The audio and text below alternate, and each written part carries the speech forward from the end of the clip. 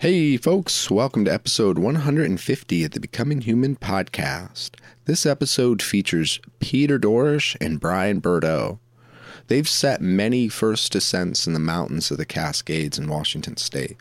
Pete is known for obscure and big wall first ascents along with some epic adventures that'll leave your heart leaping for comfort. In this episode, we talk about some of his wild adventures from an 11-day aid climb without any sleep to trying to row to Hawaii and getting turned around. His passion evolved from climbing and first ascents to long adventures on high routes in the Cascade Mountains. His friend Brian Bordeaux has set one of the longest bolted sport routes in the United States, totaling 1,800 feet of pitches no harder than 5'9". I had Brian on as a guest in a previous episode of the podcast where we got to talk about his passion for rock climbing and its relationship with his passion for running, and how that's evolved throughout the years. It was amazing to be able to listen to such a prolific route setter's background, but in this episode, getting to see his friendship with Pete and getting to learn more about Pete was really exciting. Pete and Brian have a deep friendship and a long history of adventures. And despite their passions no longer intersecting, they're close friends with ever-growing bonds. And you can really see that in this conversation. I hope you guys enjoy this as much as I did. Here's Brian and Pete. Turn my back to a lollipop to lick. It's all a puppy dog with kisses and hugs. So fill my cup with the cotton candy, ice cream, and weekend sleepovers. I don't want to grow up if it means getting older. I will never turn my back to a lollipop to lick. It's all a puppy dog with kisses and hugs. So fill my cup with the cotton candy, ice cream, and weekend sleepovers. You know, I don't really want to grow up if it means getting older. See, what I really don't get is why the big kids never get wide, and they excelled at many different sports, and they were just outdoorsmen, and they just were really good climbers, really good kayakers. And I tried to do that, and I wasn't like that, you know. And I knew that I had to pick something and just do one and go deep rather than go wide like my compatriots. So somehow it was probably, I was like 33 or 34 when I kind of finally figured out like climbing would be the best thing for me, just as for my temperament and my, sort of intimidation by wet water hydraulics, surfing and skiing. Avalanche seemed dangerous, and alpine climbing didn't seem right. So finally, it was more like rock climbing in the backcountry. Brian and I kind of met each other as an approach to climbing that fit our temperaments and our sort of perspective of what would be meaningful and what we could focus on. But it didn't come to me right away. I mean, I was like in my mid-30s practically when I figured that out. So I kind of feel like I wasted all my 20s farting around. This brings up a parallel. So there's almost a fatalistic parallel with me and Pete. We're like, in many ways, we're completely opposite, like how we do things. But for one thing, we both grew up in the same town. Wow, but, really? But roughly, 6 years apart, something like that.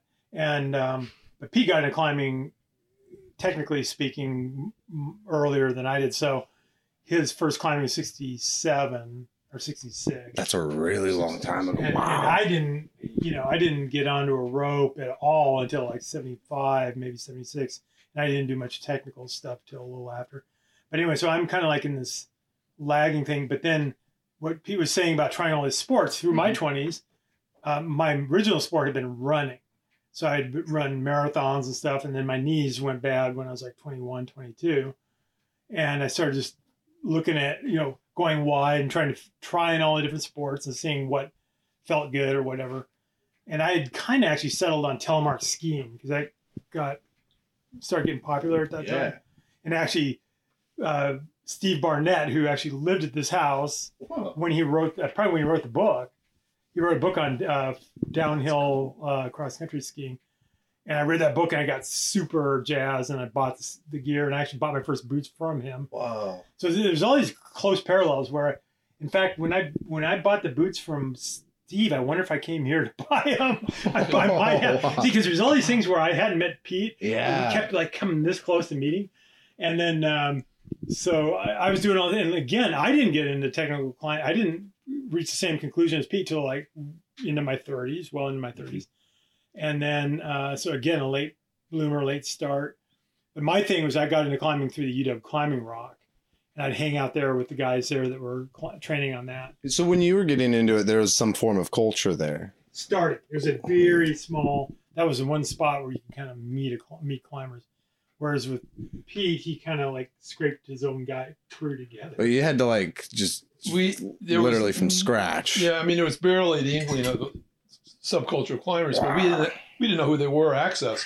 So for the first 2 years, we were all on our own in Bellevue, just the four of us, just because I happened to read a book one day about climbing. Oh my God. And then we gradually, figured out, we'll go to Leavenworth, people, there's climbing there. People might be able to see someone doing it. Yeah. And that was like at the end of our second year or third year. Wow. Like the first 2 years, we didn't even go to the practice areas like Index or Leavenworth.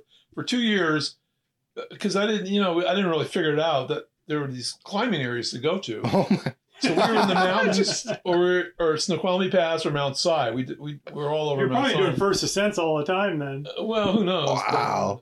But and then finally, I remember like in our third year of climbing, but the first year was more like a half year. So we started in the summer, and then the following year, the whole year, we didn't go to any of the established areas, and still didn't meet climbers, where we went. Wow. And then finally, in that next year, so this is basically the third calendar year, but the first year is a half year. Then we started going to Leavenworth, and then we just started meeting people. And then and everybody knew everybody back then too. And, yeah, it's a really tight community. That's when we integrated into that subculture. Wow. Were you guys like intimidated as you were learning, or just excited and stoked and curious? We probably, were like adrenaline buzz kind of thing, and did, so we were stoked and curious, but I don't think we were intimidated or anything. Is that what you were kind of asking? Yeah, we weren't aware of what was out there and how good people were. And then I think in that next year, after that first year of meeting it, that's when I realized that there were people there who were really good climbers way ahead of us, because we were inventing it for ourselves. And then I saw other people who had been at it for a while, kind of names like people like Al Givler, who was from Bellevue. So talking to him and then seeing him climb, going out with them, then I realized, oh yeah, this is like a whole another level than we were figuring out at a very slow level. And then when I saw other people who had been at it for a while doing it and realized how efficient they were, then I kind of put it together. Okay. And that was a big sort of a quantum leap for us, because when we sort of understood, you move quickly and you don't, you just sort of do it. And they were very fluid. Oh, wow. Yeah. Because they had been doing it enough and knew each other. They bounced off other people. We were just bouncing off ourselves. Yeah. So we got a kind of a slow start. Yeah, because you had to start literally from scratch. Culture, yeah. And then we kind of took off, and caught up with it, I guess. Before that, did you guys have any like adult role models or anything who like would either show you talk about climbing or take you to like climbing places in your youth? No. Oh, wow. Not really. No, there was no.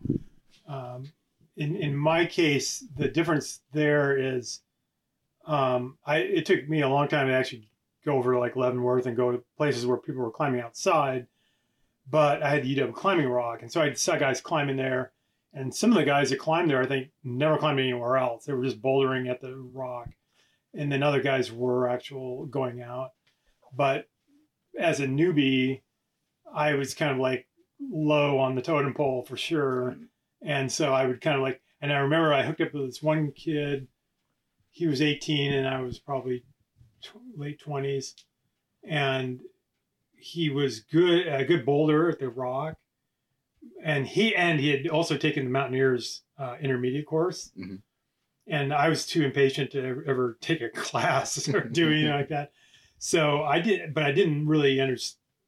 Kind of like with Pete in his early years, I was just kind of bumbling around, and so I remember we went on a trip up to the Enchantments because I'd heard there's good climbing there, and then the backdrop, the structure, of all this is the Becky guides. Mm-hmm. Becky had the first series of Alpine guides. In fact, we had the brown guide in the 70s. And then I think the green guide came out. That's for the Central Cascades, came out late 70s, maybe. Was that like the first basically published work of climbing routes in the Cascades? No, but it was the first like detailed one. Because he had actually written another. That was detailed? Wow. Yeah, he'd written a smaller guide back in the 50s or 60s. Yeah, in the mid-60s. Wow. And it was pretty classic. Yeah, it was very classic. Much more enjoyable to look at and read than the other thing he did later and started in the 70s. I think we have a copy here. At some point, we should maybe have you take a look at it. It's really cool. Amazing. So Fred kind of provided that kind of platform informationally. And then I remember I would go buy the books by Royal Robbins on, one was Advanced Rockcraft, or Basic Rockcraft and Advanced Rockcraft or something like that. But they were very, very opaque in terms of trying to understand. Like he'd have some cartoon of people belaying, and I'm like, okay, what are you doing here? You know, I just didn't really understand it. So we were kind of like with Pete, we were just kind of fumbling around.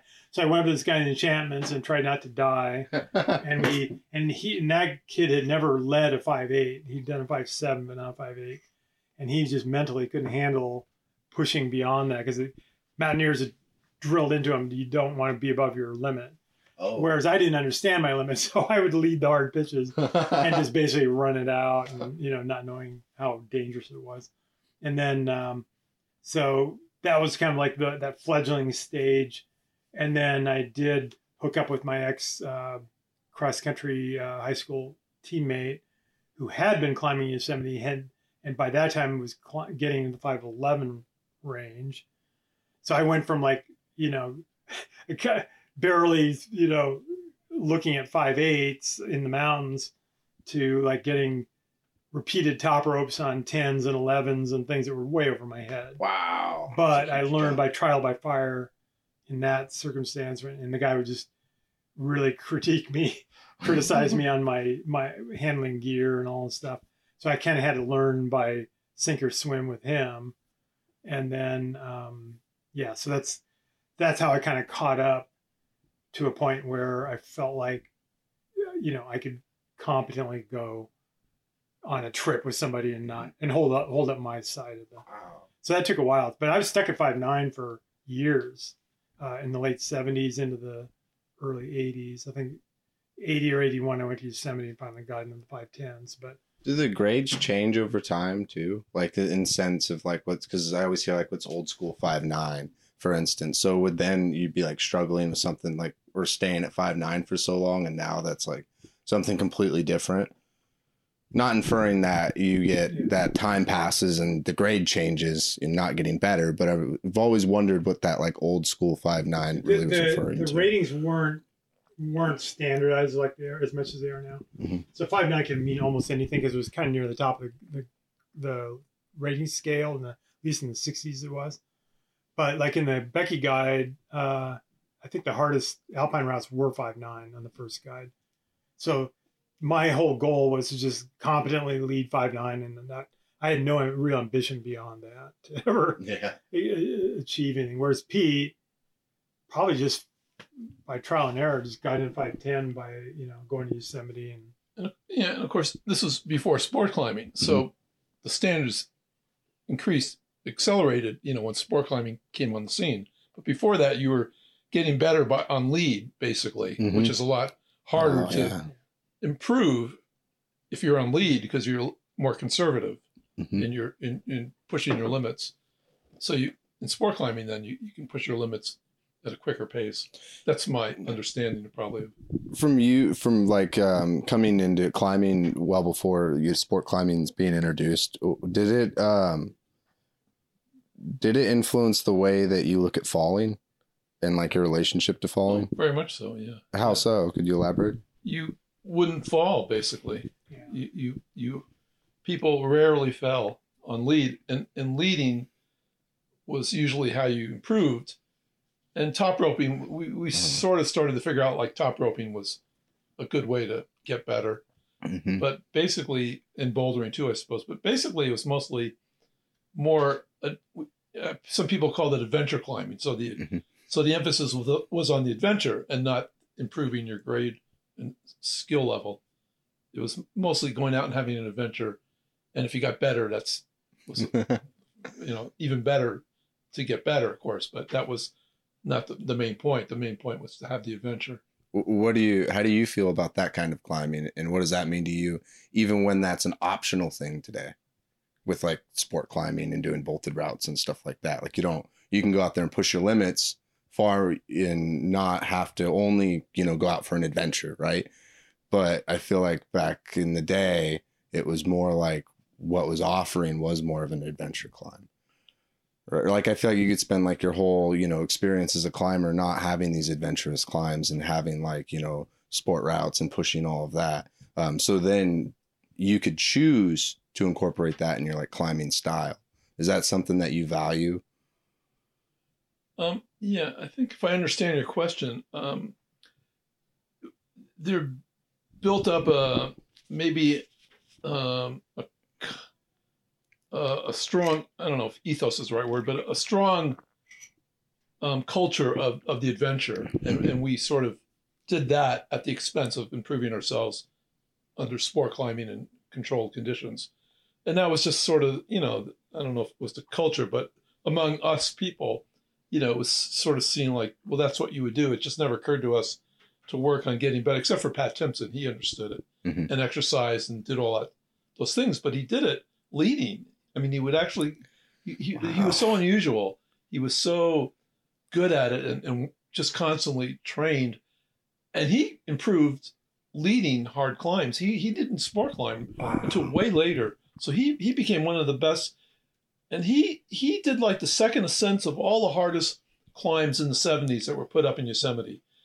Somebody would put him up, and Pat wasn't a great visionary, but he would then go up and do the second ascent of the hardest climbs that were put up in Yosemite, which in the time in the 70s was like the hardest climbs in the world, probably. Wow. Yeah, before sport climbing came around.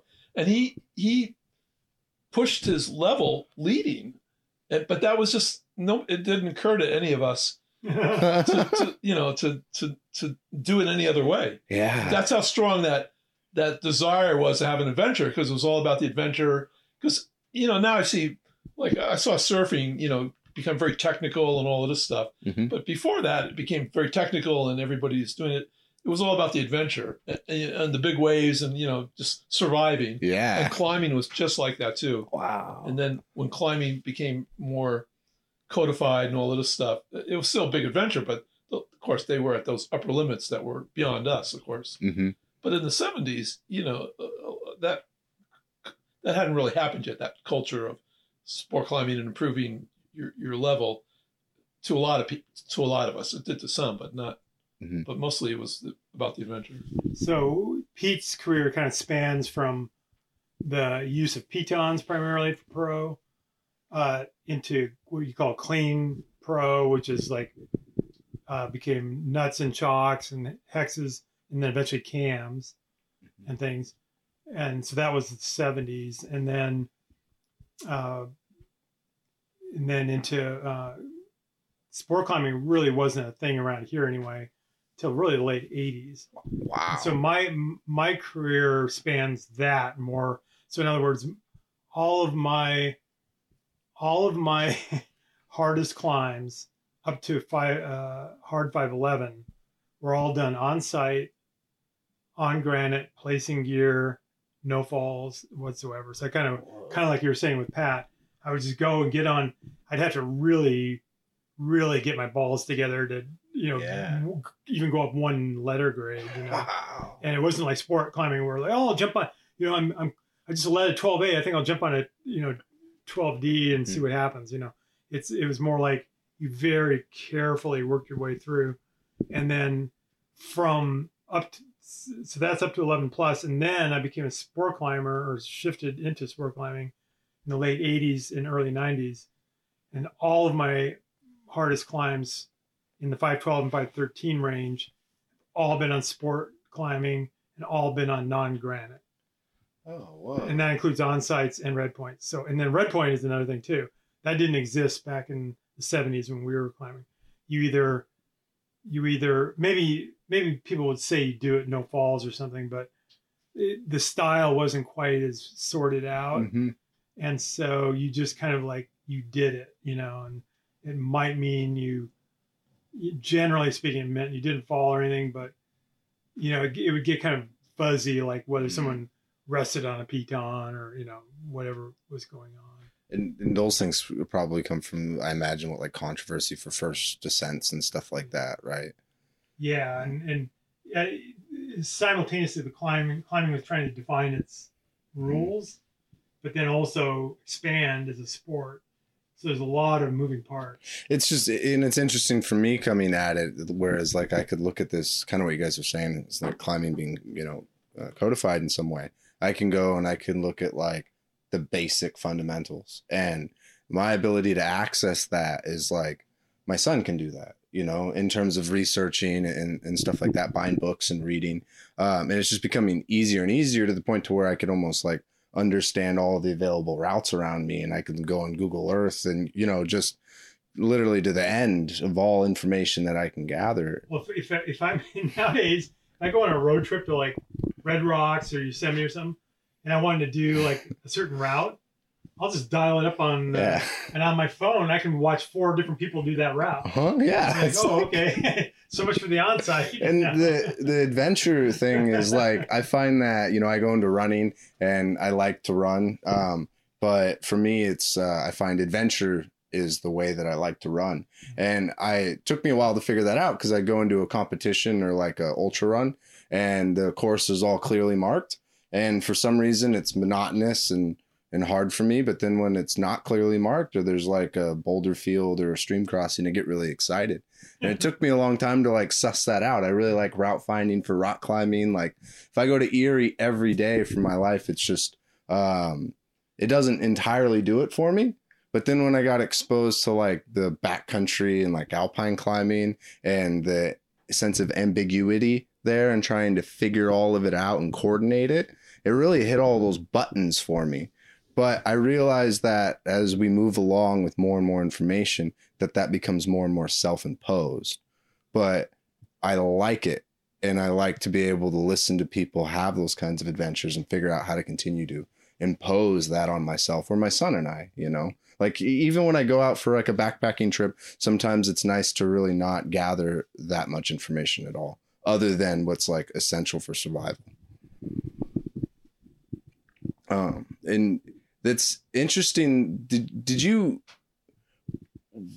with like that adrenaline kind of like thrill seeking side of it when you're getting into climbing, you mentioned something before we started the podcast about the coach taking you guys to go and do like the climbing stuff. Was it like that with the coach, or were you guys like, was it like a really like controlled environment? That's really cool that there's like an adult who could be that, you know, influence.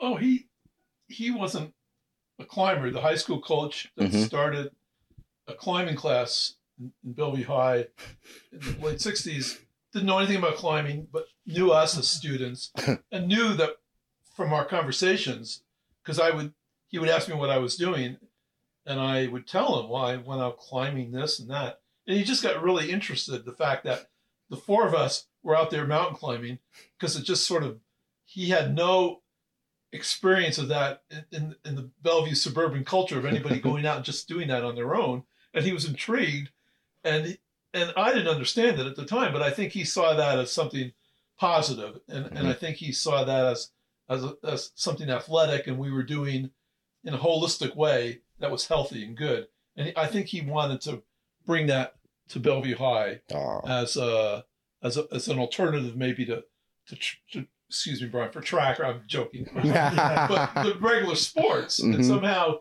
he said, "Oh well, why don't we, you know, broaden the athletic program at Bellevue High and include mountaineering?"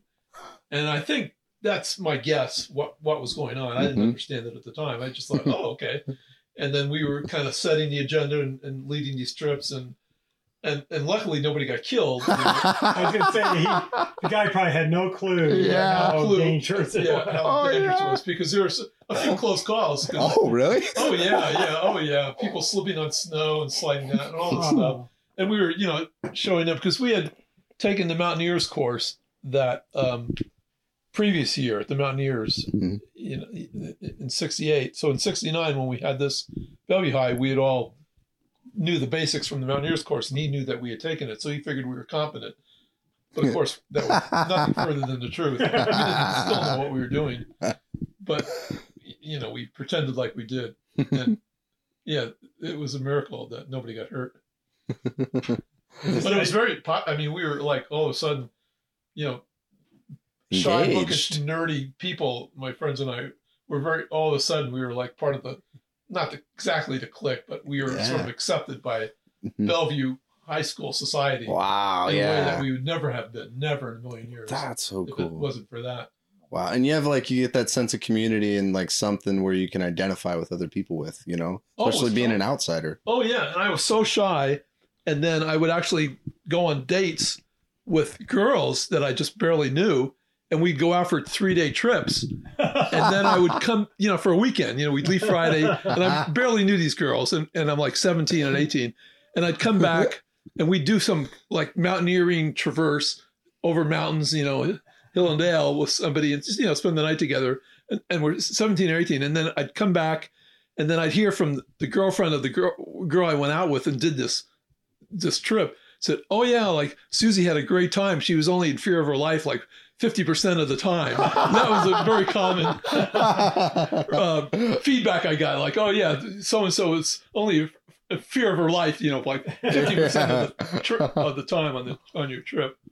So. Wow.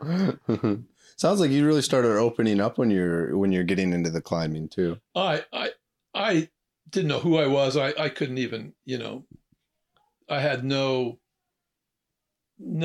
sense of purpose or anything. My life was just totally unfocused and drifting. Did that ever worry you or concern you? I just was just like so many other people. You just sort of went along with whatever was the easiest path. And then somehow climbing pulled me out of that. And, but I didn't understand then to apply it to the rest of my life. So I could focus and do something like climbing. And then years and years later, I figured out to apply myself to other aspects of life. But at the time, I didn't understand that. Yeah. It's the thing that I like about those is that you're like when those scenarios, you weren't there to understand that, right? You're there because you're having fun.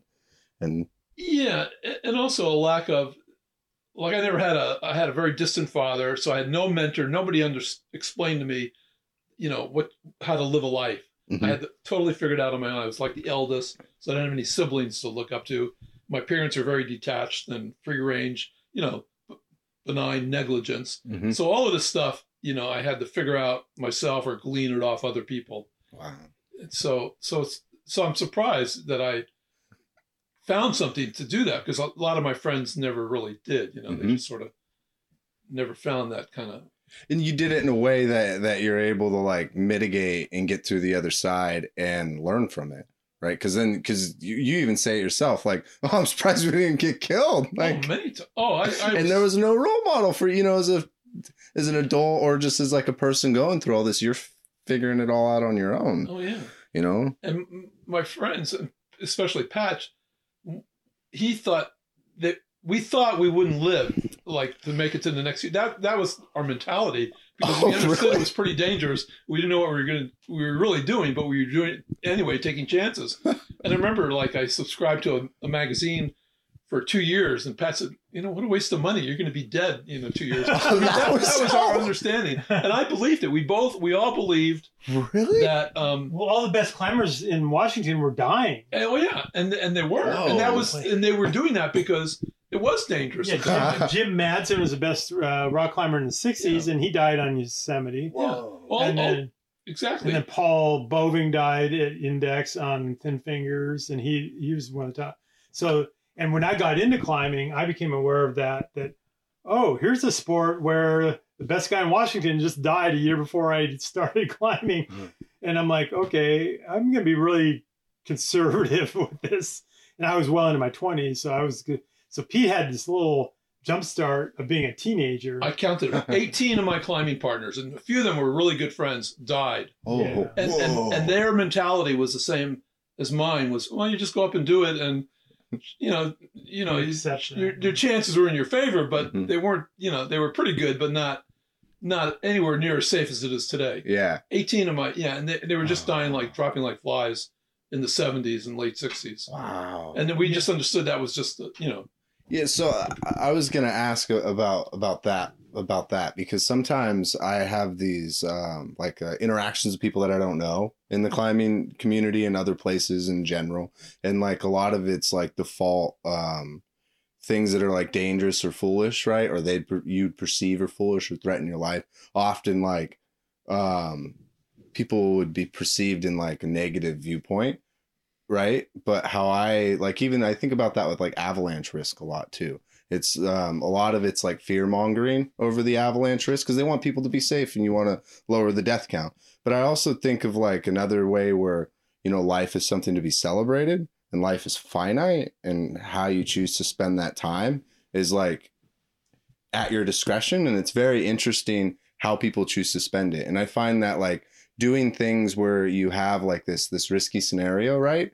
It makes you feel alive, but I also think it's it's a valuing of your life in that way, because you're willing to put yourself in these situations for this experience, knowing full and well what could happen. And you do everything in your own power to mitigate for that. And I think having all of that onus on your shoulders of being able to keep yourself safe or help your party be safe is an experience that I think is very valuable.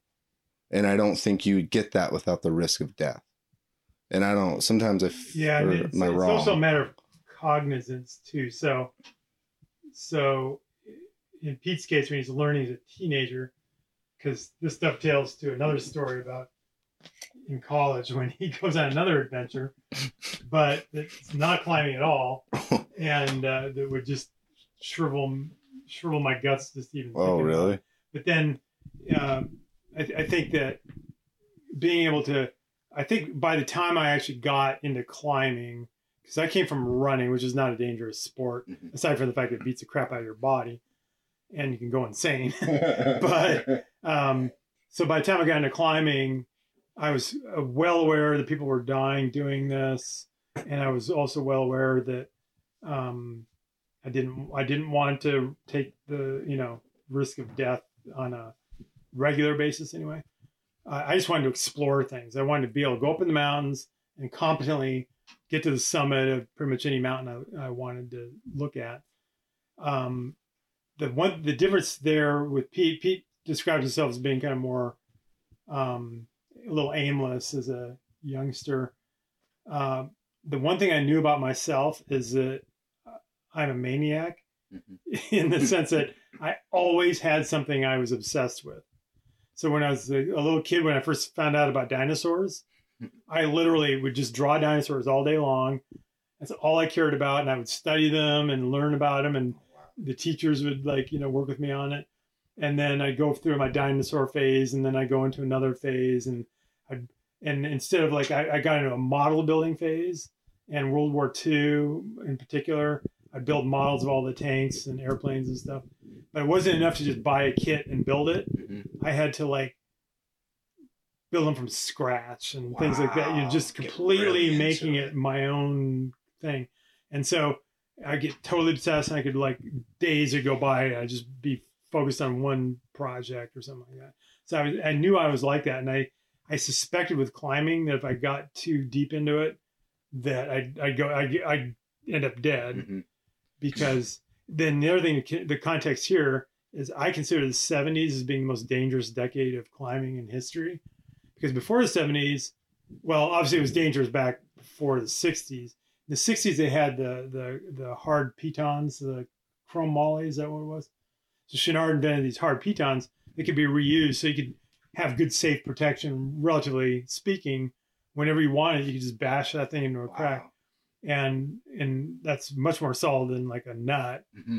But would then you have placements as available as a nut or more available than a nut? probably more, I would say. Okay. Yeah. Definitely more. And it's kind of a hassle, but you could be safe. Versus one in the 70s that was no longer cool to bang pitons, and I never banged any. So I'm learning how to climb on with no cams. This is before cams were popular. So the cams didn't really become popular until the 80s. So there's this period where we're climbing on crummy shoes, not very good ropes, really bad harnesses. If you had a harness at all, a lot of times people did a swami. They could break your ribs. Yeah. And then you're climbing on these little nuts and hexes, which may or may not ever fit. And so, like I said, and I think that's the decade where Pete lost a ton of friends. Wow. And of course, people were doing alpine and crazy stuff there. So it was kind of like this expansion of the sport at the time when the protection transition was being made. It was very dangerous until cams came around. And even with cams, it wasn't until the micro cams came out that trad climbing became a fairly safe sport up and down the spectrum. Mm-hmm. And so, I had to cut my teeth during that period when this new pro was coming out or hadn't come out, and you're trying to push your way up through the grades. And so it really paid off for me to be conservative. And like Pete said, we just didn't fall. Mm-hmm. And I would actually, once I started free soloing, I felt more safe and liberated a lot of the time free soloing because I didn't have all this gear hanging off me. I wasn't, didn't have the pressure of a partner or time limit. I could just go up and explore. The biggest example of that is with kids, because I've realized that a lot with children, not free soloing like bitches, but when you try to like get up, even like within the span of 10 feet, it feels like you're doing something. Yeah. And then I've seen children like, okay, I'd have to have a kid and have to be encouraging for them to go and climb something, but then I have to turn around and be cautious, tell them to be cautious, because then they're over there, they're having a tough time with the climbing and being roped up, but then they're over there on this next to this 10 or 15 foot on top of this 15-foot boulder, and I'm like, hey, wait a minute, let's just be safe right there, because if you fell, that's not, but if I were on the rope, I'm having to do the exact opposite. And yeah, that goes back to that risk assessment mm-hmm. and cognizance and all that part of it. And then with sport climbing, you can kind of diminish that or even pretty much take it out of the equation. Mm-hmm. And this is a big thing I emphasize with people, is that sport climbing is the only outdoor sport that gets safer as you go up the scale. All other outdoor sports approximate death at the upper end.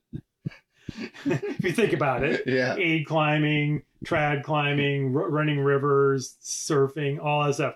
You're going right to the brink and you're looking over. Whereas sport climbing, if I'm on a 513 or my 514 project, once I clip that third bolt, unless someone really screws up, I'm not going to get hurt because it's so steep and the bolts are close together. So that's kind of my haven, as an old man, to go up and be safe relatively for a lot of the while I'm pushing my limits and push it more as an athlete that way. And to me, that's a perfectly good trade-off. Yeah. And so I don't, all the adventurous stuff I did earlier is great, but I wouldn't push myself technically the way I can on the sport climbing. Yeah, and see, I find myself where being conservative and also very afraid and having to deal with, because me coming into climbing, it's not always relatively safe to fall, right? But the gear is really great, so it's not much of the gear problem, right? And I could just do sport climbing, and there you take out a lot of the inherent risk, right? But it's hard for me to be able to overcome the reality of everything is okay, and then to commit. So being able to think about you guys being in a completely different paradigm in that sense, where I'm over here trying to convince myself that all these things, or teach myself and condition myself that all these things are okay and I can execute, right, and do hard moves. Y'all are in a whole different scenario where you find yourself doing those things as you're layering in more and more of the protection as the protection develops. The thing is, everyone was in the same boat, though. Mhm. So nowadays, if you're a sport climber, you're in a different game than a trad, and both of those are different than bouldering. Yeah. And so there's different risks and stuff. So I think that's part of the thing in the 70s anyway, was that, like it or not, everyone was in kind of the same boat and a small community. And so a lot of it was word of mouth about like what was being done or who would do what with who or hooking up with a partner. So, so it was not as objective. It was more, and frankly, one thing that was a very strong consideration when you're climbing with somebody was not just their technical expertise, but did they have the balls to kind of go for it when you needed to, but then not take unnecessary risk. So kind of that part of it, which nowadays is, it's still important for a lot of it, but like, at some point, if with a gree and bolts and everything else, it's like, I don't care if my belayer can even lead, 5'10", if they can belay 5'13", Mm-hmm. So it's just a matter of a different, nowadays you have more options, and you just have to be able to weigh those options against each other. Mm-hmm. So going back to the timelines, before we actually started the microphone, we went over the timeline with Pete. He starts in high school or junior high? First year high school. High school. Yeah, junior high too.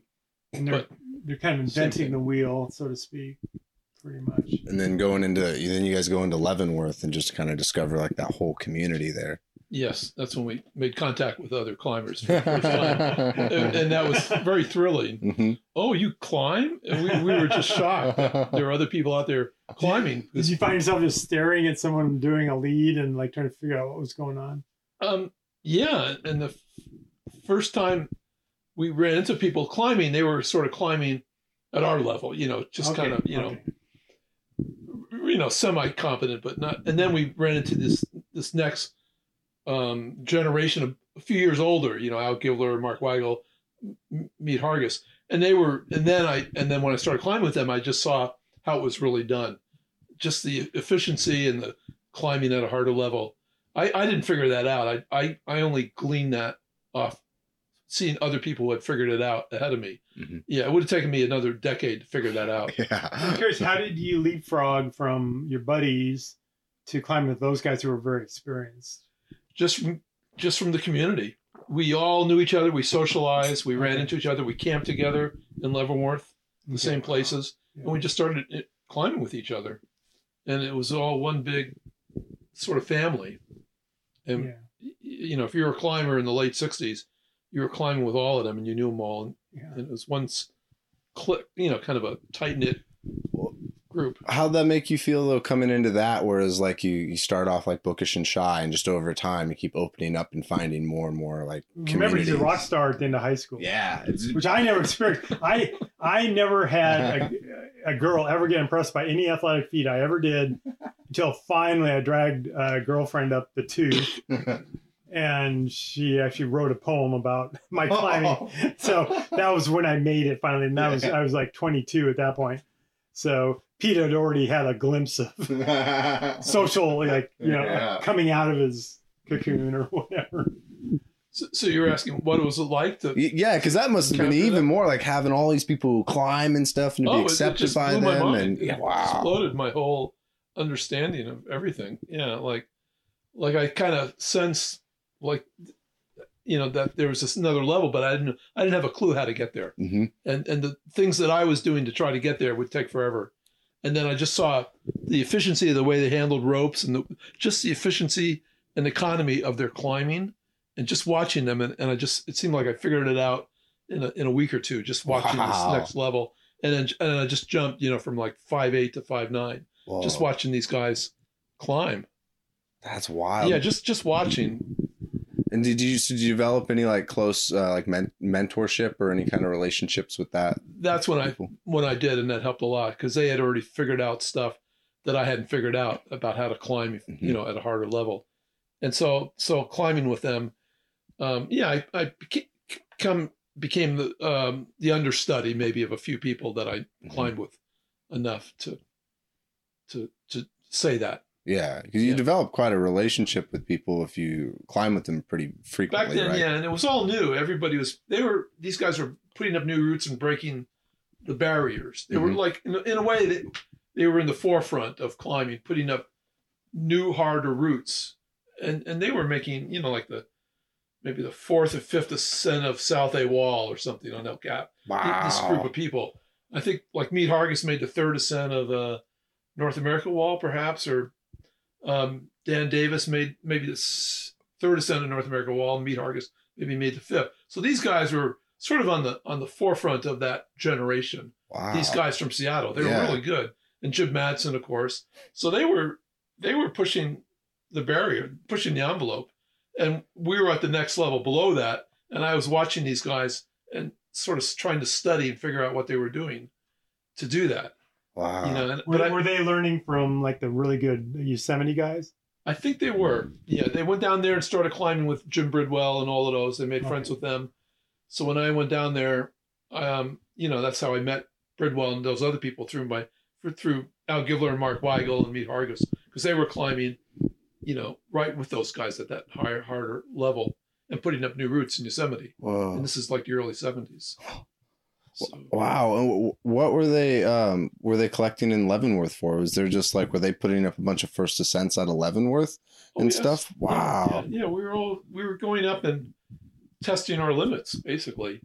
And doing it with, this sort of half technical improvement and half adventure kind of culture or mindset, So a lot of it was still pushing your limits, but within the concept of maybe not rehearsing. There was no rehearsals. You always did it on lead, figured it out on lead.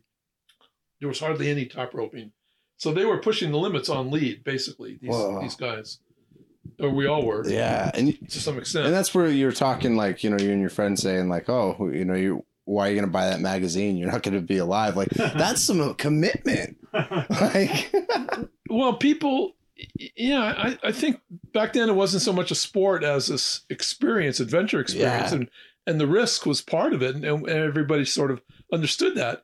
And later it became a safe sport, of course. Mm-hmm. But back then it really, it was a different kind of understanding of what was going on. So kind of pushing the progression line now. At what point did you get the bug to find new routes?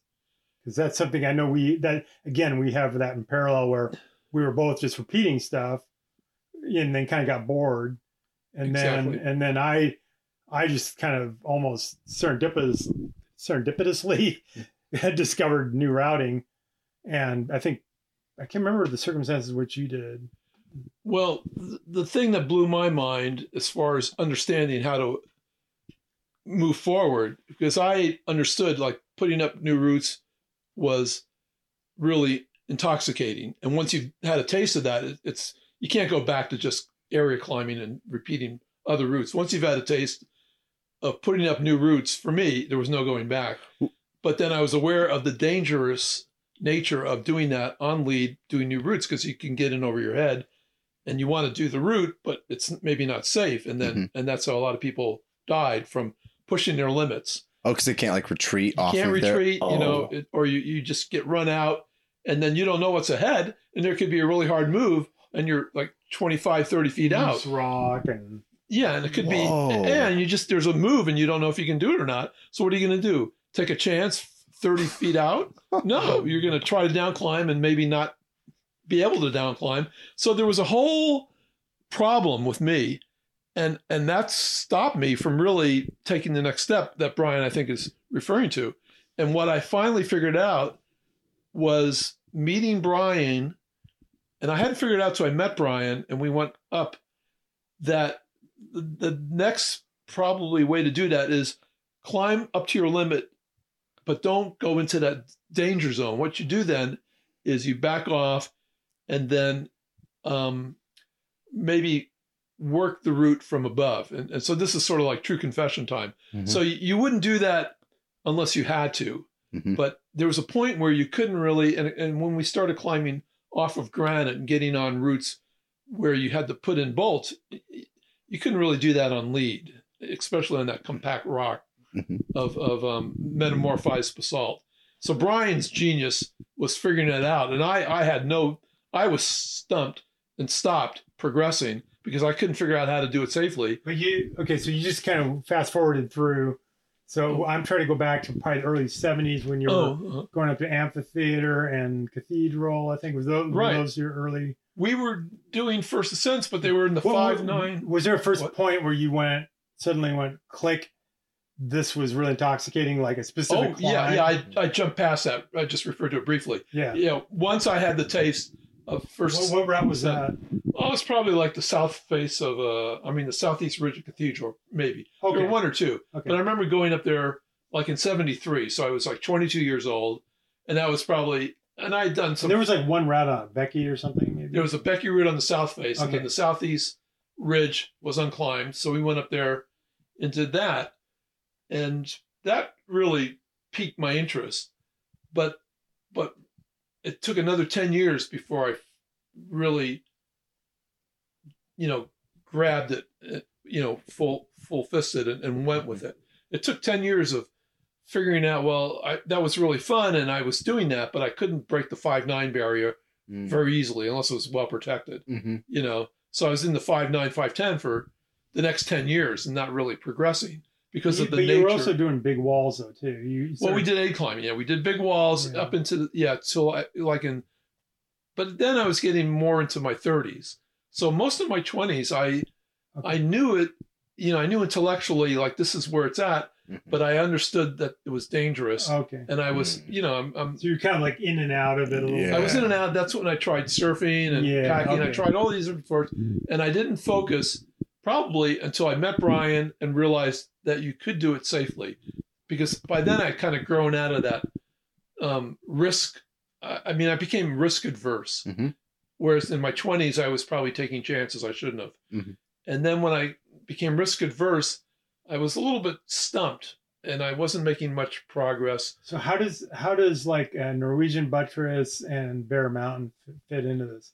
Because these are couple routes that at the time were groundbreaking in the Cascades, or like long-term aid, like big wall aid routes that were Yosemite type climbing, but in the Cascades. Wow. And Norwegian Buttress is on Mount Index.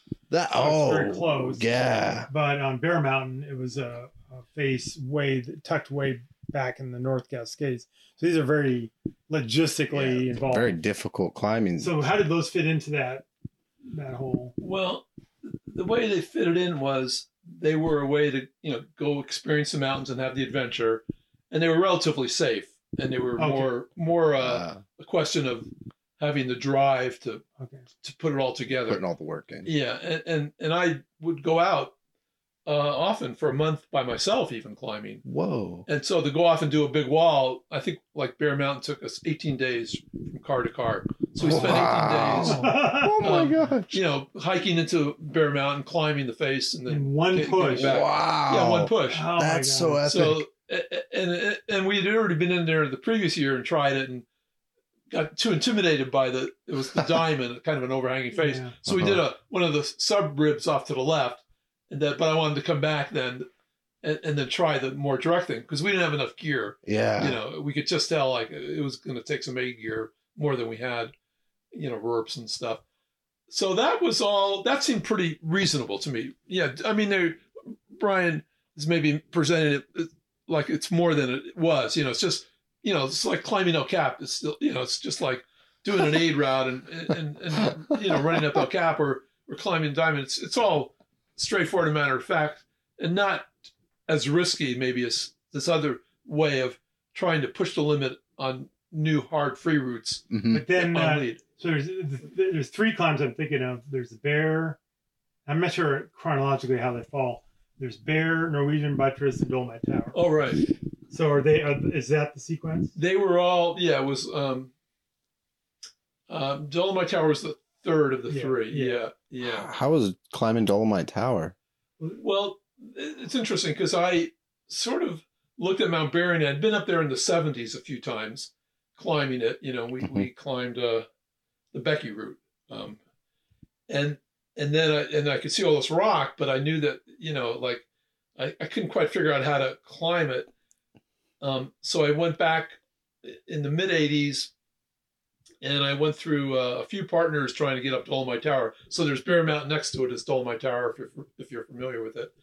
And so that summer I went up with 2 different partners, and they both didn't want to go at some point. They thought it was like too much. Mm-hmm. So I went back in September then and decided, well, we left our gear up there. So I figured, well, I'd either have to take it down or just go for it. I couldn't find anybody, or I didn't even try because I was so sick of partners bailing out.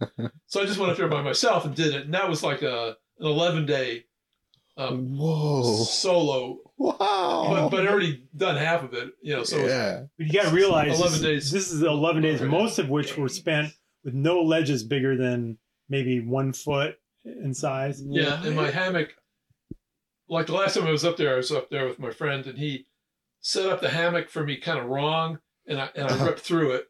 Whoa. Yeah, so I don't know, somehow the hammock got destroyed the last time I was up there, and I'd kind of forgotten about it, didn't pay attention. So when I went up there, I didn't have a hammock, and it was just harder than I thought, and it just I just assumed there'd be ledges, and there weren't. There weren't no ledges, no ledges, and bullet hard rock with almost no crack systems. So he's doing hooks and copperheads. Oh my and god! Run out, and he'd do entire pitches. There's at least one pitch on there that we figured out after the fact. It was probably 8.5, which means if you fell, you die basically. Wow! Well, and basically and just the little rivets, and like the rock is like way harder than granite, and so you have to and he's hand drilling. And how many drill bits? How many?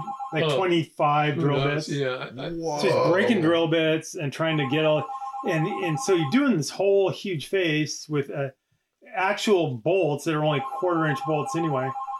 You probably only used like a couple dozen, maybe. I think there were about 25 bolts on yeah. Oh my climb. god! Which for 1,000 feet of blank climbing through roofs and all this stuff. So it's like this insanely incredibly ballsy Oh my thing god! with no sleep basically because he's hanging in slings at the night. Wow! And just full exposure the whole way. and there's that, and this is one of the nodes in this whole thing between me and Pete where we coincide again because I'm at the low point of my health crisis that I had in the mid 80s, and I would just go up and hike to Barkley with binoculars, and I look up, I could see equipment up there, and I'm like, oh, someone's climbing this huge face, but I didn't know who it was or what was going on.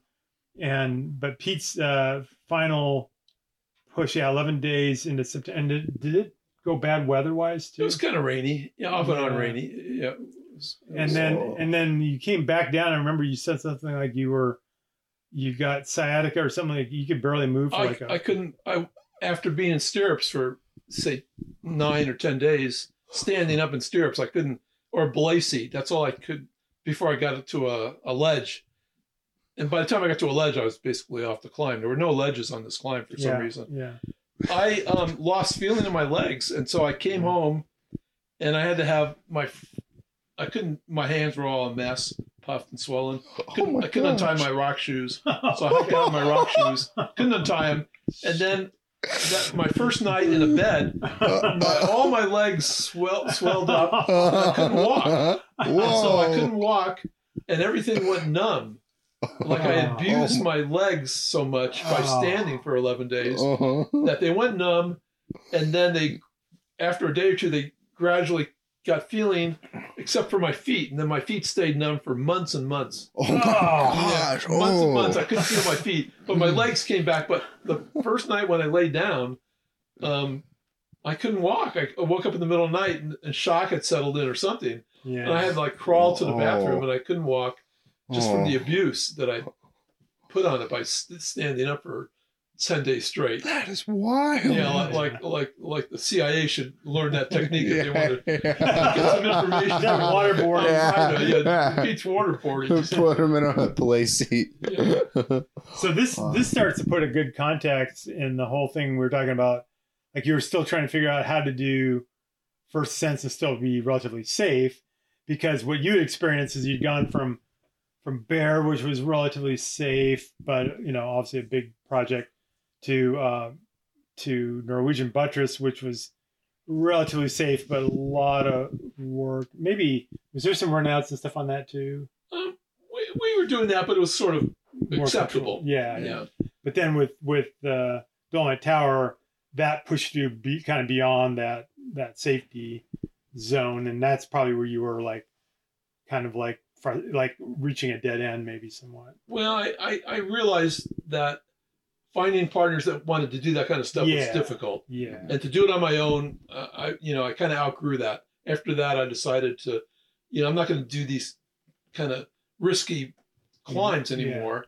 Yeah. And then I was sort of at a standstill as far as conceptually how to proceed, because I knew it was a kind of a dead end to continue what I was doing, kind of risky climbs. And then I met Brian, and Brian, like I was kind of referring to earlier, had the sort of the vision and to see that, you can work it up to a point, and then maybe, you could work it from above to put in these bolts to make it safe. Because on that kind of hard metamorphized basalt, there are no cracks like in granite. But there are a lot of face holds, but you can't really stop and put in a bolt because they're so small at that level of 5'10", 5'11". So really, it just sort of made sense. And Brian said, "Oh yeah, we'll just drop down from above." And then all of a sudden, there's this thing I never even knew existed, which is a mechanized rotor hammer. Oh, bolt. wow. I had no idea they existed until Brian had one. Just a hand drilling the whole Oh time. yeah, I had no idea that people were doing that. Yeah. Because I was sort of off my own little, orbit, a little detached from what was going on. It might be a possibility that I might be the first American climber to use a rotohammer in an alpine route. Whoa. Because I borrowed a rotohammer from one of the sport climbers at Index, Max Dufford, and went up to finish a route on Mount Persis that I'd been working on for over a couple of years. And on lead, I put in the bolts on that climb. That was in 80, I want to say 80. I guess Persis, when we finally finished, it was 85, but I think that was 84 that I was using these drills were brand new at that point. Whoa. But I was with you when we started on Persis. Well, that was later. That was our second ascent. I done it with Greg. Not with Greg. Went up there with Greg, did that lead bolting, then went back with what's that guy's name? Anyways, went back, did the whole thing free, ground up, and then but I was still a trad ground up climber. I wasn't really a sport climber. But then I started dabbling with the sport climbing, the dark side, wrapping in over at Rattlesnake Ledge, and then eventually Exit 32 and Exit 38. And at that point, I'd kind of figured out the system of top roping, self belay, getting the drill, there and everything. And it very quickly made sense to me to translate that to something like Dolomite Tower, where Pete and Greg and I had kind of sieged it from the ground up and got about halfway, and we're doing crazy stuff on the lead and stuff. And at some point, I'm like, this is, there was a trade-off I realized what was going to happen. Is like, I could keep doing it this way, but I'm not going to end. I could see that there was better climbing to be had if I could just rappel in. In other words, I wouldn't have to follow the weakness. Yeah. And so Pete and I finished that first route, but we, like I said, we wrapped in to get through the upper section. Oh, and that was after I'd gone up with Pete, and he repeated one of the aid pitches, and we were both so gripped on when he was doing that I think that was the tipping point where I said, "Hey, tell you what, we'll come back with a bunch of ropes and wrap into this thing because I don't want to watch you die here." This was crazy. Whoa. So so that climb was kind of a fulcrum point in alpine climbing in the U.S. really, because no one else was doing this in the alpine. Todd Skinner was doing it on El Cap to free El Cap at that point. And people kind of frowned on that because all the fixed ropes and stuff. And now they all do it. But. And it changes even the way that you're going to plan the route out. Yeah. Because of what you said before, where you're not just stuck to following strictly that weakness, and you can get an overview with it, right? Yeah. Because then we did it took 5 years to get the first free ascent of Dolomite. And then that was from 88 to 93. And then I went back a year or two later and started a line that was right up the rat rather than winding around. Whoa. And then at that point, Pete got the bug as well. So he was simultaneously working several other routes on either face, on either side, and also on Mount Bering. So in the time it took me to get in basically 1.5 routes, he climbed probably like 6 or 7 other routes that were. I was kind of jealous because he wasn't concerned about what other people were repeating it or trying to make it fancy or anything. He would just go climb. Yeah. And he'd be out there and he'd be knocking off these routes, and I'm like still on the trying to figure out how to get the next pitch bolted and all this stuff. So there was like 2 games going on there, but I think they were both like fun, but they were just like it was kind of funny how we just kind of independently had our own way of. I wanted to push my technical limits on a long route, right to my limit, and I did pretty much. Whereas Pete was more interested in just, hey, why not just have some freedom and climb this thing? So we were simultaneously going back and forth on. That's cool. And I think there's seasons where you would go up and I didn't go up, or vice versa. Wow. So it was kind of an interesting period. That was the 90s, basically. And when you guys were doing that kind of thing, were you guys pretty close then, or was your relationship building? Yeah. Wow, that's cool. So. And for people out there who might not understand the difference between the hand drilling and having like the roto tool, how much more is it like? How much more efficient is it to have that, or what's it like?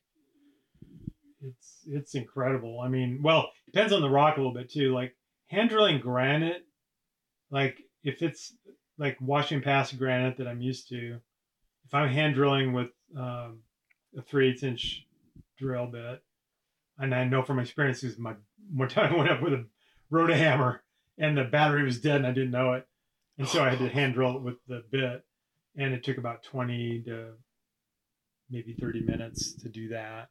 Whoa! But that's a good solid bolt versus on Rhino Rock, which is what now we're climbing on Dolomite and stuff. I've never even tried 3/8 inch hand drilling. It would take at least an hour. Oh, more. Often I'd spend hours on a bolt. What? Okay. Hours. And that's on a 1/4 inch, right? Whoa. 1/4 inch bolt. Yeah. So 3/8 would be like out of the question. Yeah. And now like on with the good drills now, I can place a 1/2 inch, 4-inch hole, 1/2 inch in a matter of like a minute, 2 minutes. And and obviously much more and with the right drill you can put a lot of holes in pretty quickly. So Wow. So that's how you end up with routes that like in Mazama, like Flyboys and these long bolted routes, because you're mechanizing the protection part of it. Yeah. Whereas but when you're doing something like on Bering, you had to haul everything with you. So it's still got an adventurous flavor to it, where I would go all the way up there and it would take 3 days to get to a certain point, and then my battery would go dead or break a bit and not, it's like it wasn't ruthlessly efficient like you might think, but at least the way I was doing it, I was not the most organized. Wow. It takes a high degree of organization just to be able to pull it off, I imagine. And at least. And then logistically, like that's what I mean. Like the logistics are unimaginable. There's a commitment factor with particularly the vanishing point, the route that went through all the roofs, because I would wrap into it, and you have to wrap in through this 25-foot roof, and that was kind of complicated. And then you would start doing the face below it. But if something happened and you're up there by yourself, and especially at the point when the ropes didn't reach the big ledge down below, so you could have taken a rope and then started rappelling down, but there's definitely commitment factor that wasn't like a typical sport climbing development until at least you had the whole thing fixed with the ropes. And with that, you have all that exposure too in the midst of that. And just it just becomes a bit of a head game, and but it's fun once you kind of work your way into it. And if you have all of everything that dialed, it's relatively safe. Yeah, I mean, obviously I'm still here, so there were definitely occasions where I caught myself, at like not being hooked up properly. Oh gosh. Well, that's what I really like about you guys, and I admire about you guys is, especially like you, Pete, in the sense that you almost have this like you were taking on a lot of risk and you become risk averse, but you find a way to have these experiences and continue to mitigate it for safety in that way, but while still pushing it and being bold. Like that's a really hard balance to strike. Yeah, I mean, I think that's kind of the fun part of, putting new kind of longer routes. And at the same point too, we were also doing stuff like we did a really cool route on Mount Slessy Mountain, and it was a 22 pitch 511 called Navigator Wall. Ooh. And that was literally walking to the bottom with just a rack, wow. and we did a bivvy 2/3 of the way up, and that was definitely an old school where no bolts, no pins, just went for it, and It worked out beautifully. A lot of route finding on that one. And actually there was a guy a young guy who unfortunately died a few years back, who was a very bold soloist, and he free soloed pretty much all the east face routes on Slessy. Whoa. Including the Northeast Buttress. He has kind of a French name. But anyway, he thought that Navigator Wall was the best of the four. I think it was 4 routes that he was soloing. Oh, really? So I think he did them all in a day or something. He was out there.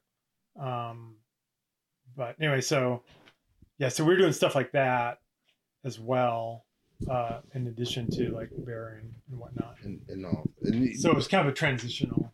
Because bearing was your guys' like a large focus for you guys for a while there. Yeah, it was our.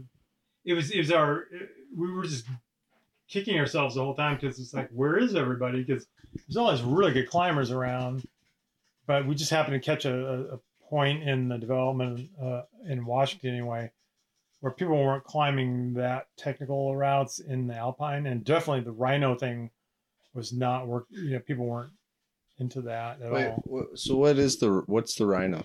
So Rhino is my name that I came up with for metamorphosed volcanic rock that occurs kind of uniquely in the Cascades, but it occurs in like 3 main areas. One is exit 32 and 38 and North Bend, and then the area around Mount Bering and Index, and then Mazama. Oh. And all these are big chunks of volcanic rock that got heated up by adjacent granite. And so there's granite nearby, but then you're climbing on this rock that's very dense, and it goes anywhere from feeling like granite to feeling like limestone. Lots of face holds usually. May or may not take a lot of cleaning, but it's harder to drill, and there's not like the splitter cracks that go on for many, many pitches like granite. So it's a different ball game than granite. Is like developing routes. Did you guys have like a particular fondness for that kind of rock? Well, it's just a huge line sitting out there and no one's done. I mean, when you see Dolomite Tower, like the lines on that thing are just as classic as anywhere, and no one was even sniffing at them. Wow. We thought we'd have all this competition, and we'd go up, leave our gear and stuff, and no one had a clue. Like we were just doing it's that low hanging fruit, right? Well, it's just kind of like people weren't looking in that direction, or might not have had. They were simultaneously. They started doing long sport bolted routes on Upper Town Wall at Index. Mm-hmm. Remember Carl Kyle? Did the first one, and he would ask me about some of the logistical stuff that I was doing. But so there was that development going on in Index anyway, but it wasn't happening in the mountains the way we were doing. And then after that, did you guys start doing more developing afterwards? Like how did you? I got hardcore into just sport climbing development, like Mazama, North Bend, and all this, and then Pete kind of went off in a different direction. What direction did you go in? Really cool direction. Well, Brian got into sport climbing, I guess, and then I went out into the backcountry. Or is that what we're talking about? Or Yeah. the backcountry and with, I enjoy camping out, so I would hike into a nice lake where there'd be good climbing, and just spend a few years climbing out of one place in the Cascades on granite, some nice granite, in these places. Mm-hmm. And it was just like going to summer camp or something for me. I just enjoyed. That's a good way to put it. That is cool. Yeah. So I never, and there would be nice rock I would see and say, hey, Brian, you should like up the end of the Shawak Road, in the Okanagan. I'd say, Brian, you should see this rock. It's really good. It's in the road. And Brian said, oh, well, why didn't you want to climb it? I said, no, it's too close to the road. So I would go way back for a few days and then find a place and hang out for the summer. Wow. If it isn't a full day's hike, Pete would lose interest. Yeah. Really? And if it wasn't a 20-minute hike, then I'd kind of lose interest. That's wild. So we kind of partitioned. We partitioned the Cascades along those lines. Luckily, and then we'd hire each other, well, not hire, but we'd invite each other over to work on a project or help out. So Brian would come over and do something with me, and I'd go help him with something. So there was some cross pollination there. Yeah. But generally, at some point, you just bagged with the climbing part and just started doing the traveling. Yeah. I mean, yeah, and then I seem to have got a taste of high backcountry off trail travel in the Cascades, and then spent kind of gradually climbed less and less and did more hiking, but on ridge lines that might go on for days at a time. If in the Cascades, is there any particular area that you had that you look back on fondly for off trail navigation? Well, I would pick projects and work them, and so my friends and I, we would find a new way to circumnavigate, say, Glacier Peak, or even like the Wonderland Trail, Mount Rainier. We'd do a high traverse for a day off the Wonderland Trail and meet up with it again. Whoa. Doing a high route, but nothing technical, no glaciers, but snowfields and stuff. That's cool. So we look for possibilities because they built the trail system in this state, up valleys, where it was easy. But if you once you accepted a little more scrambling and stuff, you could follow ridge lines for days and connect them and do very interesting backcountry traveling. They're called high routes, and some of them are mentioned in Becky's guidebooks, but a lot of them, are still out there yet to be done. And we were discovering those, and a lot of them would follow the cirque of a drainage system like the Foss River, and we would just follow the whole circumference of the cirque that drains, the Foss River. That's so cool. Or other river systems, that we all know.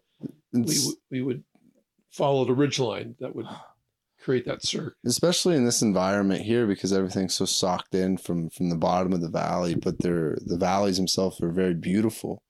And I find when I travel, deep in the valley, for me anyways, I'd miss out on a lot of getting that overhead view. And those high routes have become something that I've been increasingly interested in over the past few years. Pete's the guy to talk to. He's done amazing, huge loops and connections. And so I do, I'll find a wall to do sport climbing, and I'll do 4 or 5 routes, and I'll if I link this route to this route or whatever, I can come with all these permutations and they're all uniquely, cool. And so I'm doing it on a micro level with face holds and whatnot. And then Pete does the same thing, but he's doing it laterally through these huge, ridges that go over valleys and stuff. So he's seen way more of the Cascades in some kind of detail than I'll ever see, or any of us will. But it's it's like finding a niche that's basically got to himself. It sounds like there's a few other people doing that stuff.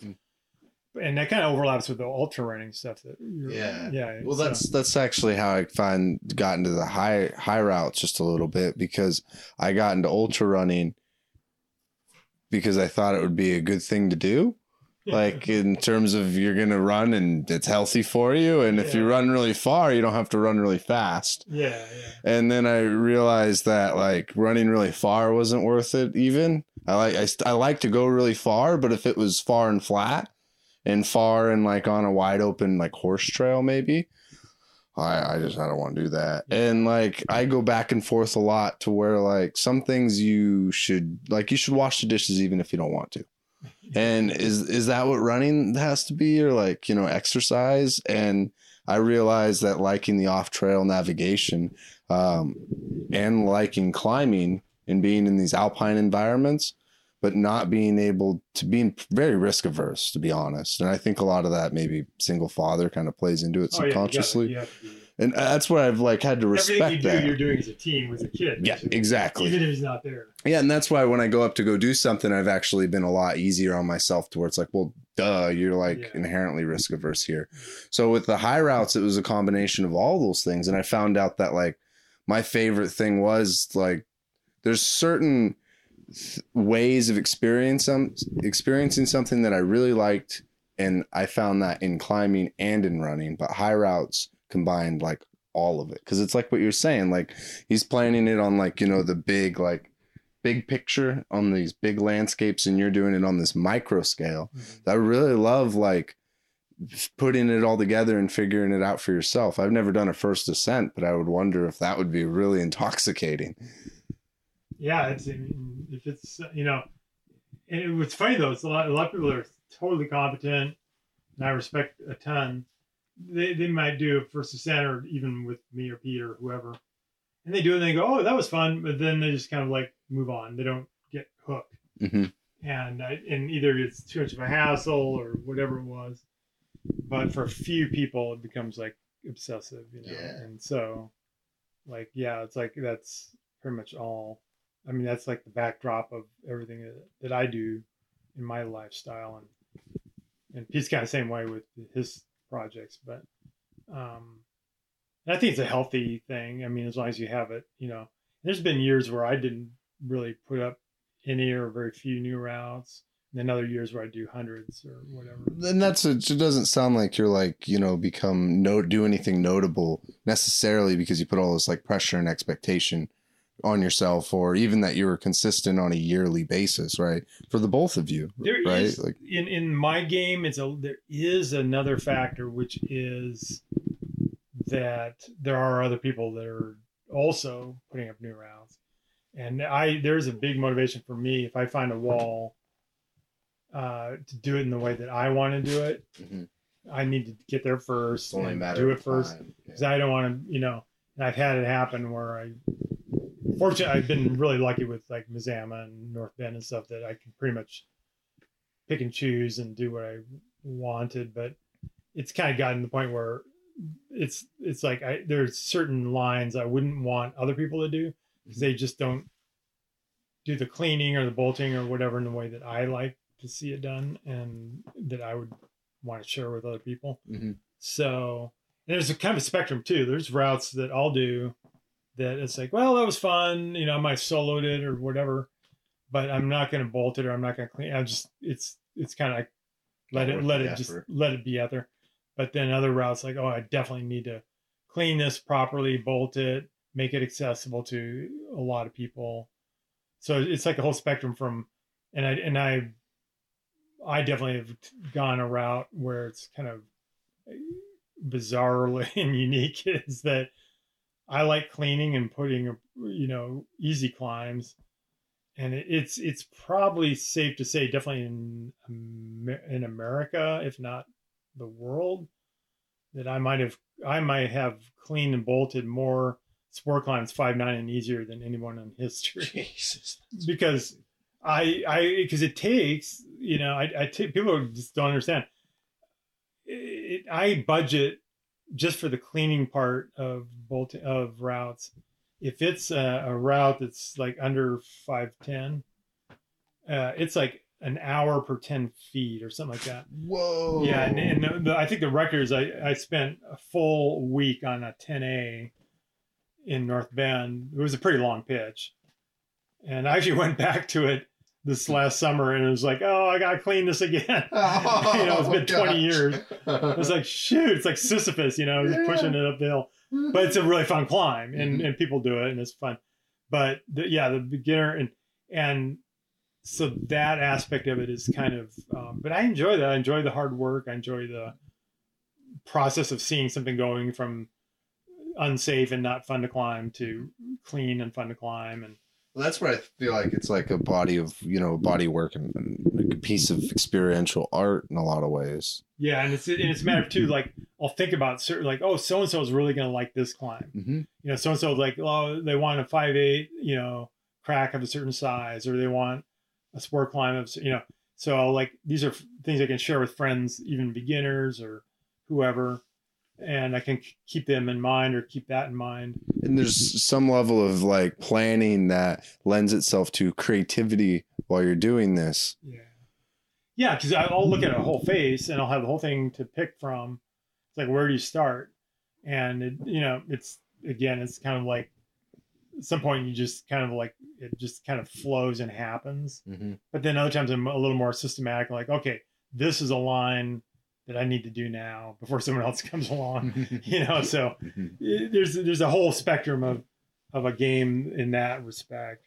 And whereas there's other routes that are so involved and so involve so much labor that I'll have ropes on for years and people won't even go near them. Whoa. Because there's just not even worth it to them. And so I don't even worry about that. But yeah, to you it is.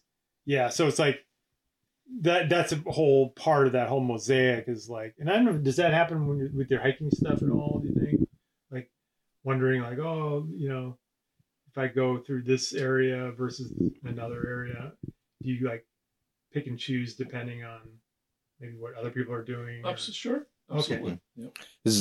Do you also like try to, do you have a hard time like reading about the information or like letting the cat out of the bag before you go have the experience? Because with the high route, a lot of it you're planning it yourself, right? Not researching it and just getting explicit beta on the route you're going to do. Yeah, I'm not sure I understood the question. So do I?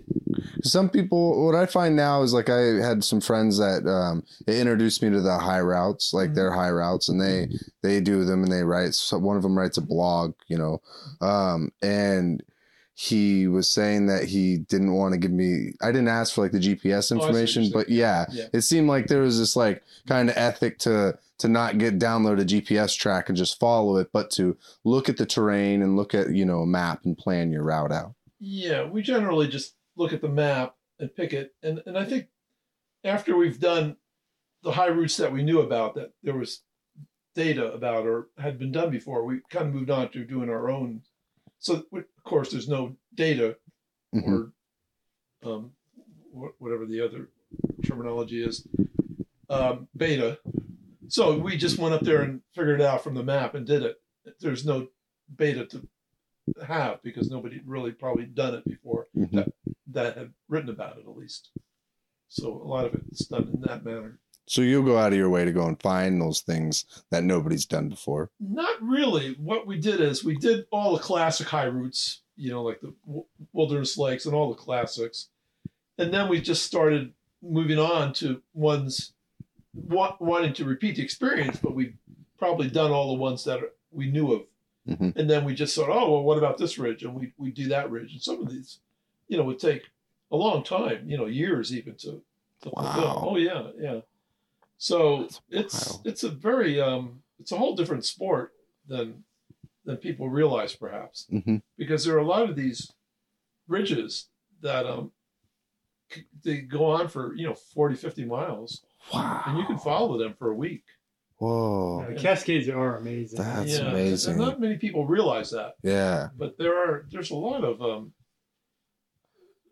I don't know how you describe it, geography that lends itself to that particular activity. Yeah. Cascades that are not user friendly at first, and then we sort of make them into a climber's trail or a fisherman's trail to a lake. That kind of secondary trail system that exists. So they're not official. I don't want to get myself in hot water here, but there's a whole system. Every peak has a climber's trail up it, right? Yeah. And every lake has a fisherman's trail to it. And the whole trail system, partakes in a small percentage of these opportunities. They just go up some valleys to some lakes, and the rest are ignored. So there are all these lakes with no trails to them, but there are climbers' trails up every peak and fishermen's trails to every lake.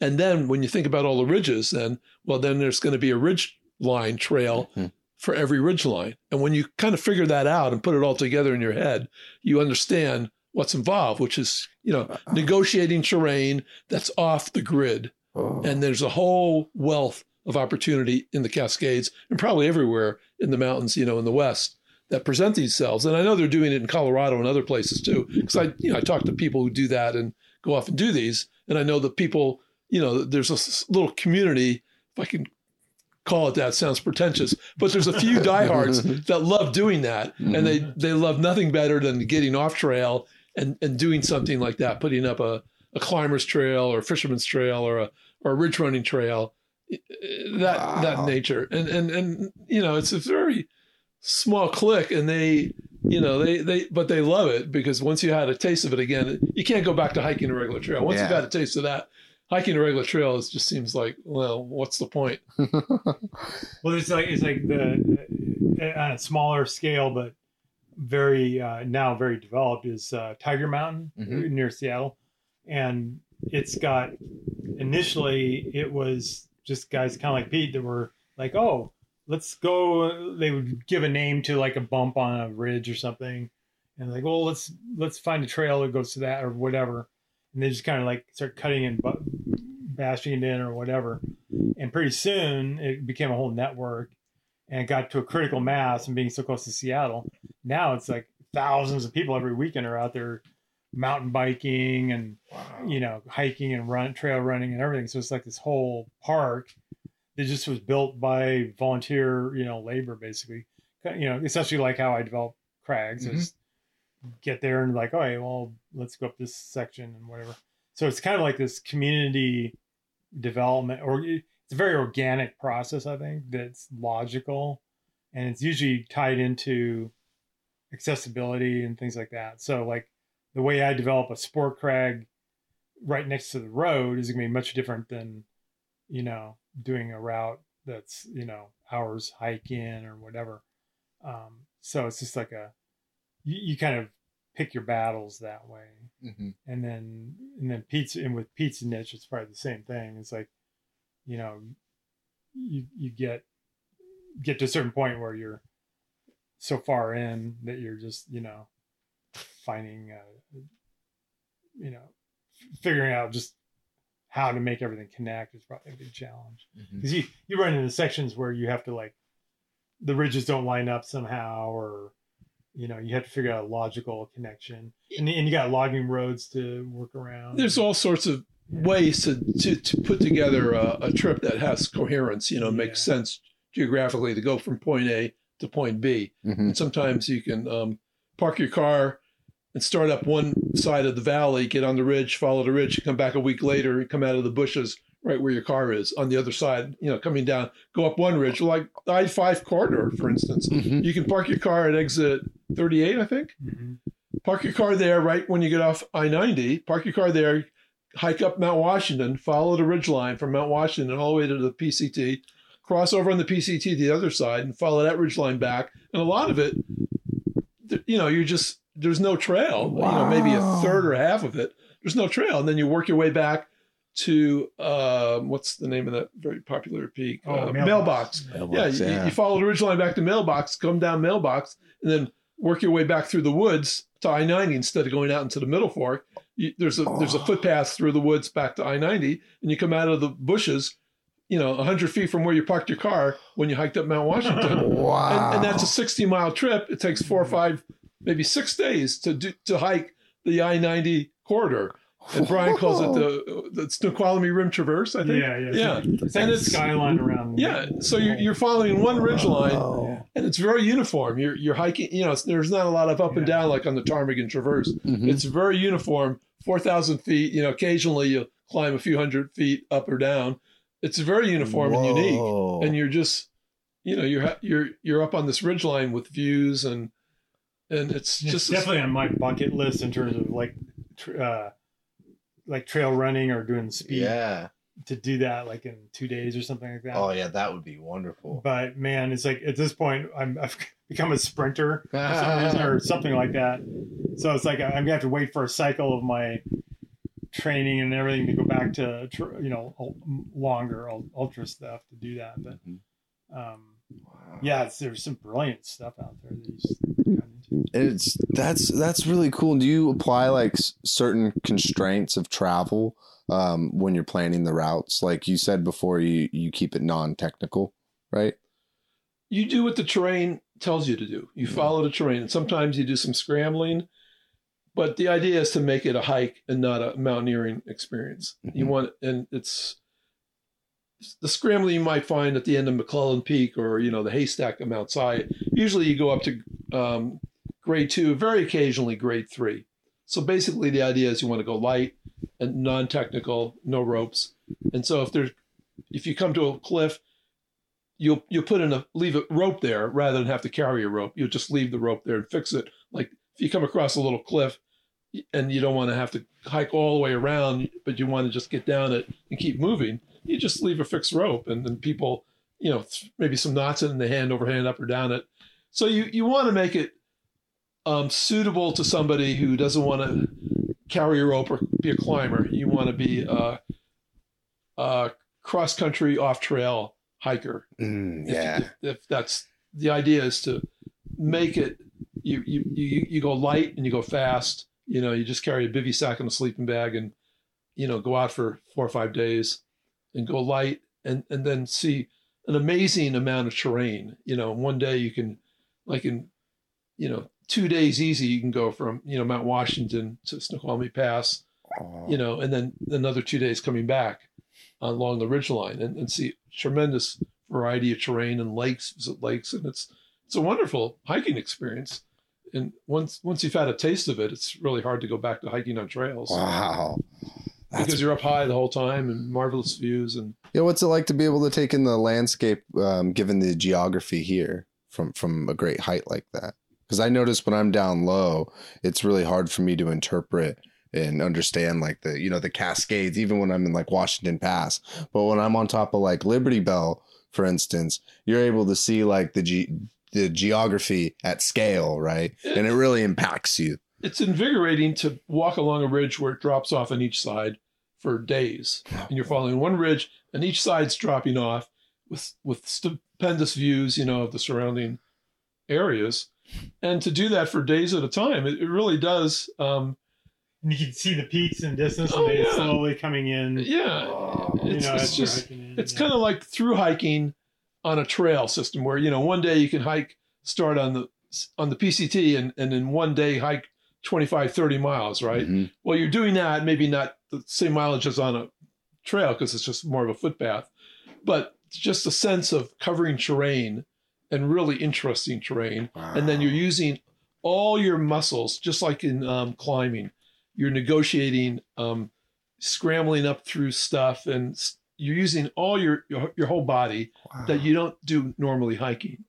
Wow. So it's a whole different mountain experience in that sense. And then again, with Pete and I being in parallel, I have like a parallel thing that I'm doing, like starting out on Goat Wall at Mazama. Did we talk? I can't remember if we talked before about the Gonzo thing. No, it's not. So what I want to do is, so there's all the climbing areas along Goat Wall, and it's a massif of about 4 miles or something like that. But it's all these like crazy canyons and ridges, and then Goat Wall itself and ledges mixed together. And I've kind of figured out a route that I've done in sections, but I haven't done it all in one push, where you're kind of, you go up to a climbing area, go around to the top, go along the top, and then go cross country to the top of the next one. And then there's like occasional fixed ropes on exposed ledges and stuff. But it's just amazing, like flow of travel through this kind of rough terrain. But it's like kind of more like horizontal mountaineering, where your goal isn't the summit; it's the actual travel itself. And you run into a situation where you're going along and suddenly you just drop into a canyon, and you got to get back out. And then on Goat Wall itself, it overlaps several climbing routes. And there's one point where you go up a canyon and you emerge on the 9th pitch of Flyboys, 1,000 feet up. Whoa. And you're just totally just standing there. You don't need any gear other than a harness, maybe a hard hat. And you can just clip into a few fixed lines. So it has like 5th class exposure, but you're safe without technical climbing. Yeah. And then just linking that all the way across. So it would be like either an all day thing or a couple of hours or whatever, but it's no real trail. It'll probably have like cairns and things marking it to kind of make it followable. But just something it's like something you would do like either as training for mountaineering or just for fun, or an easy day when you're rock climbing otherwise and you just want to go do something different. Kind of like canyoneering, but instead of just going down a canyon, you're actually traversing through a whole environment. Yeah. And I foresee this being potential, like going to like desert environment and finding cool places where you can wander through their off trail. Yeah. But in very, with maybe incorporating more exposure and things than you would have in a regular trail. You could have it on a coastline. You could have it, all these cool environments, get people more engaged into the smaller scale, but really interesting. That's the thing that I find is interesting when you make you get 5th class exposure, or you increase the technical difficulty, of the space in front of you, whether it's vertical or you're on a trail, right, or scrambling. It makes it very small scale to where you can be in this little place for a lot more time. Yeah. And there's a lot more complex challenges in this little space. Yeah. And this is what rock climbing is. Yeah. And that's one of the things that I value most. I talk about Erie, and because rock climbing, I get to go to an overlook that maybe I would have only gone once every other year, because I just sit there and look at the overlook, which is beautiful and I like that.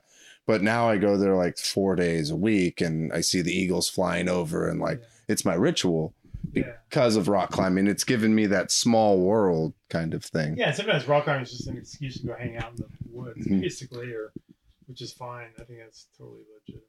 And it's interesting though when you do these kinds of activities, because thinking more about the first descents, it almost looks like you're in thinking about adventure and what adventure, looking for an adventurous experience. Really thinking about you, Pete, is you apply these constraints to yourself, right, that are voluntary constraints in order to get this abstract or intangible kind of sensation and experience, right?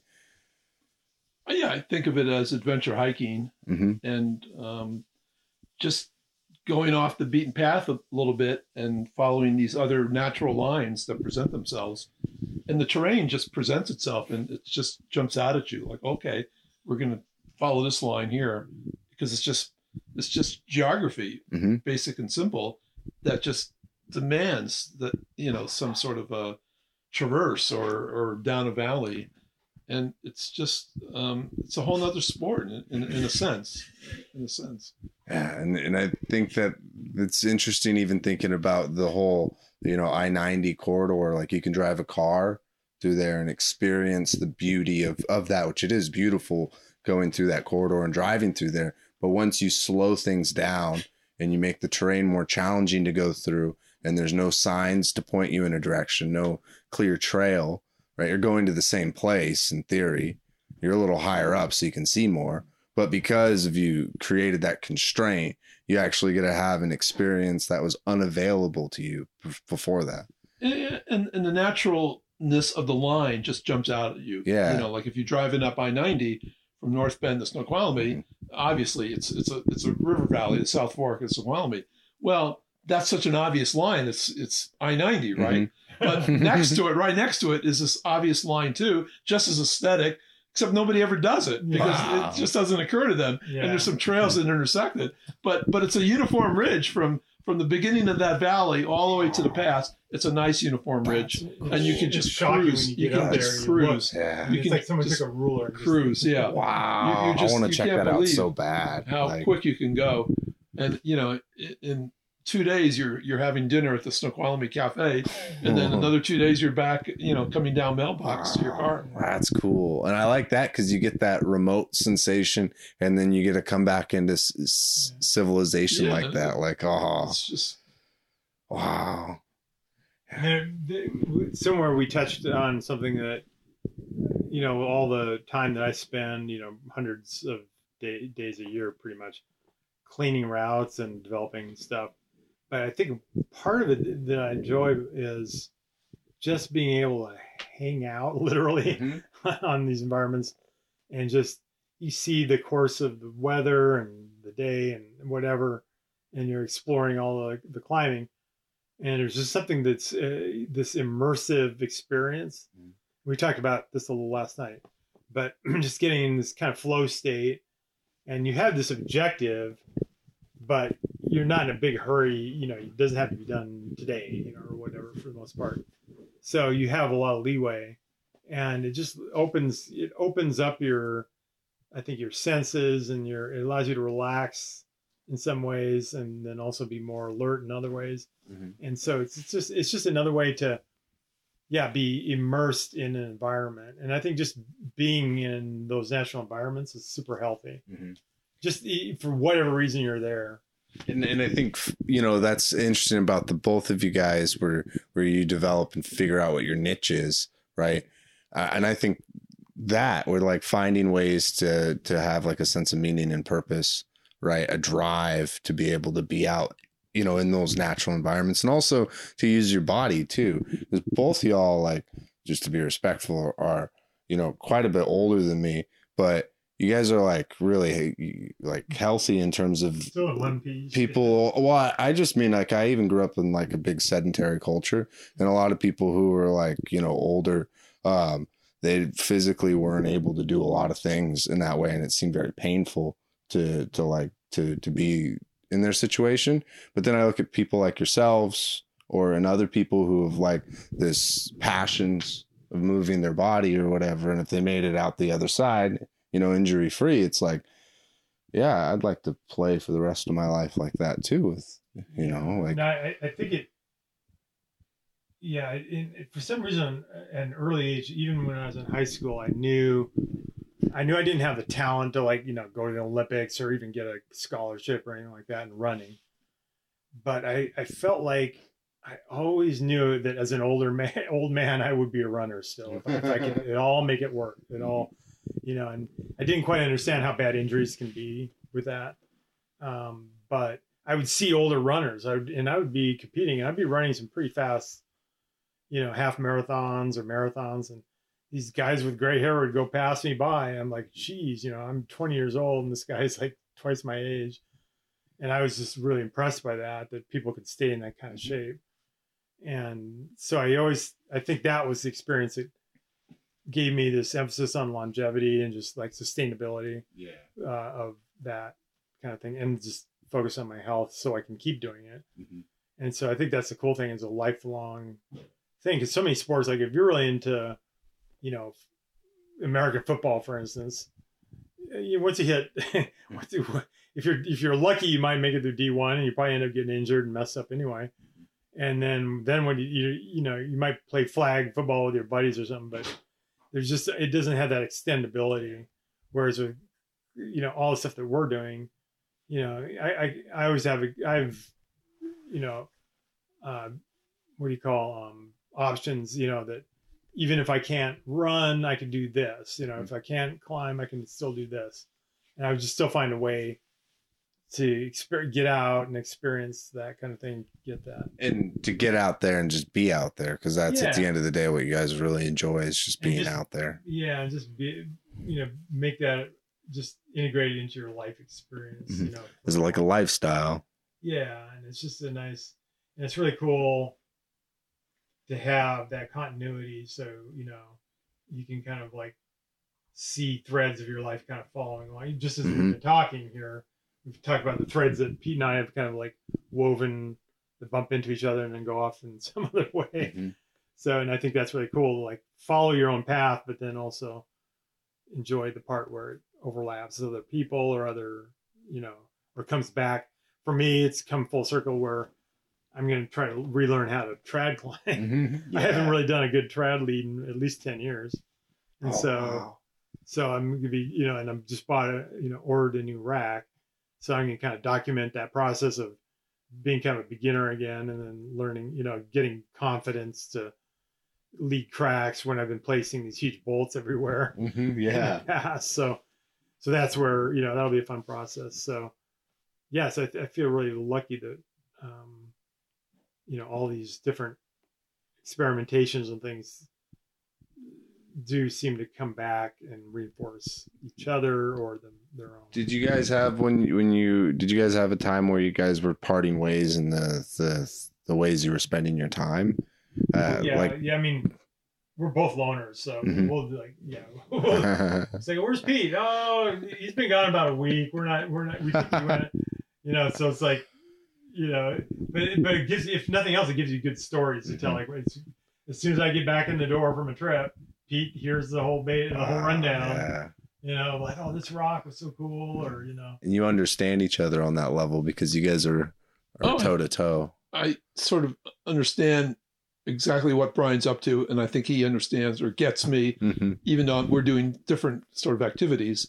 I think we both get each other as far as what we're up to. I mean, kind of admire it. Like, it'd be so cool to like inject myself experientially into like Pete's fingernail or something. Yeah. And just follow him through all that stuff that he's doing. And then he can follow me, through all these climbs and stuff that I'm doing. So it's like, so that's the good trade-off of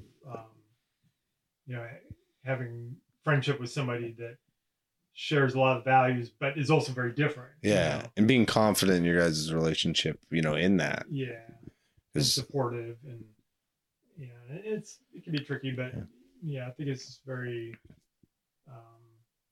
just emphasize the healthy parts that you share. Like, because I've had to go through that my own self with martial arts and all these other things, because like I have a lot of interests and they're competing for my time, and I'd have friends who are like, most of the time they're really into their specific thing. And like, I've even had my best friend now, and he's going off more to like develop his jujitsu and teaching and competing.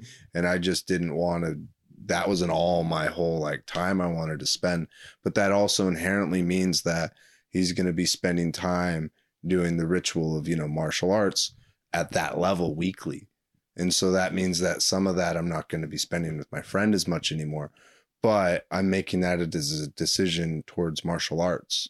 And I have to not let my friendship or feeling of that get in the way, because like he's always going to be there and we're going to have that relationship, independent of that. Even if we spend less time together, it's not really time spent together. It's like those good moments, those like the stories you get to look back on together. Yeah. I think whenever you're off doing your own thing, it's sort of like maybe doing something on your own by yourself. And you always want to balance that with staying connected with the human race, with friends and family and all that. So it's a balance, and you all work it out to where it's right for you as an individual. And now that you do like a lot of the high routes and stuff, do you spend your time on climbing, or is that taking a full back seat? It's right now it's a back seat, but this coming summer will be the first summer I have and not worked, for 30 years. So I'm hoping to balance the climbing with the hiking again. But the last 4 years, maybe I've just done these high traverses and hiked and neglected, some climbing projects I have going. In those last 4 years, what's like the project that you look back on the most, or that you like hold in the highest regard for your high routes? Well, I've been working for 3 or 4 years on taming, and I'm saying that jokingly, taming a ridge that actually goes from Mount Tenerife to Mount Cleveland, and it goes from, say, North Bend to coming out over by Skykomish. Oh. And it just takes a long time because I get sidetracked. See, the problem with me is I get sidetracked quite easily. So I'll be following this main ridge line and then get sidetracked on sub ridges. Same here. And there goes the whole. So that's, here. yeah, I'm sure I would have achieved much more in my life if I didn't get sidetracked so easily. So that's been the last few years. I've been just working on this one line. So when you're getting sidetracked, is it like literally in the planning stages, or when you're out there on your experience or on your hike? Well, it's more like, okay, it's April and the ridge will be snow free like late June, and here it is April, but I want to get outdoors. Oh, well, I can just go up this valley and connect with the ridge up this valley, and I'll spend the whole summer practically getting back up to the ridge that if I just hiked up from the other side, I would have been on, in a day. And here I spend, a month or two fighting my way up some valley to get to it because I can't wait till the snow melts. So I'm starting in April. So by starting early, you end up being. Oh, yeah. It's completely self-defeating. It makes no sense. I've done so much stuff like that. And that's what I mean by sidetrack. Mm-hmm. Yeah. Wow. But you have so much like passion and creativity there, you're not short of that. It's being outdoors and doing something physical outdoors in whatever form you end up doing is, to me, the most pleasurable activity, I think. Yeah. being outdoors and doing something, not exactly work, but physical. Engaging your body, getting in that flow state. Yeah. And the other thing that Pete and I share a strong common is a interest in history, like particularly, Western history or whatever. Oh, right. And so we have kind of like this theory, I think, that in the human population, everything's kind of like this normal curve. It's like a bell curve.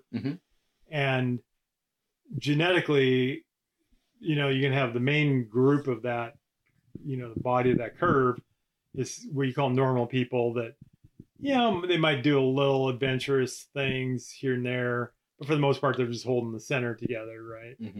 And then at the tail end, either side, you have people that are just like literally have no sense of adventure, just want to, build a bunker and hide out. Yeah. And then other people that, or like super social and, just do everything on the basis of social interaction. But then you have people like me and Pete that say in a tribe of a couple hundred people, Pete and I are the ones that like are the first to like take off over a ridge for 3 days and look around in the next valley or the next whatever to see what's out there, and then come back and report to people like, hey, there's a bunch of elk over in that next valley or whatever. But it's just like there's certain people like they're that the urge to see new things overcomes whatever risk is maybe involved with that, and the willingness to be alone and just make your own way. So I think that Pete and I are kind of at the very end of that bell-shaped curve in the overall population, because otherwise that's the only way.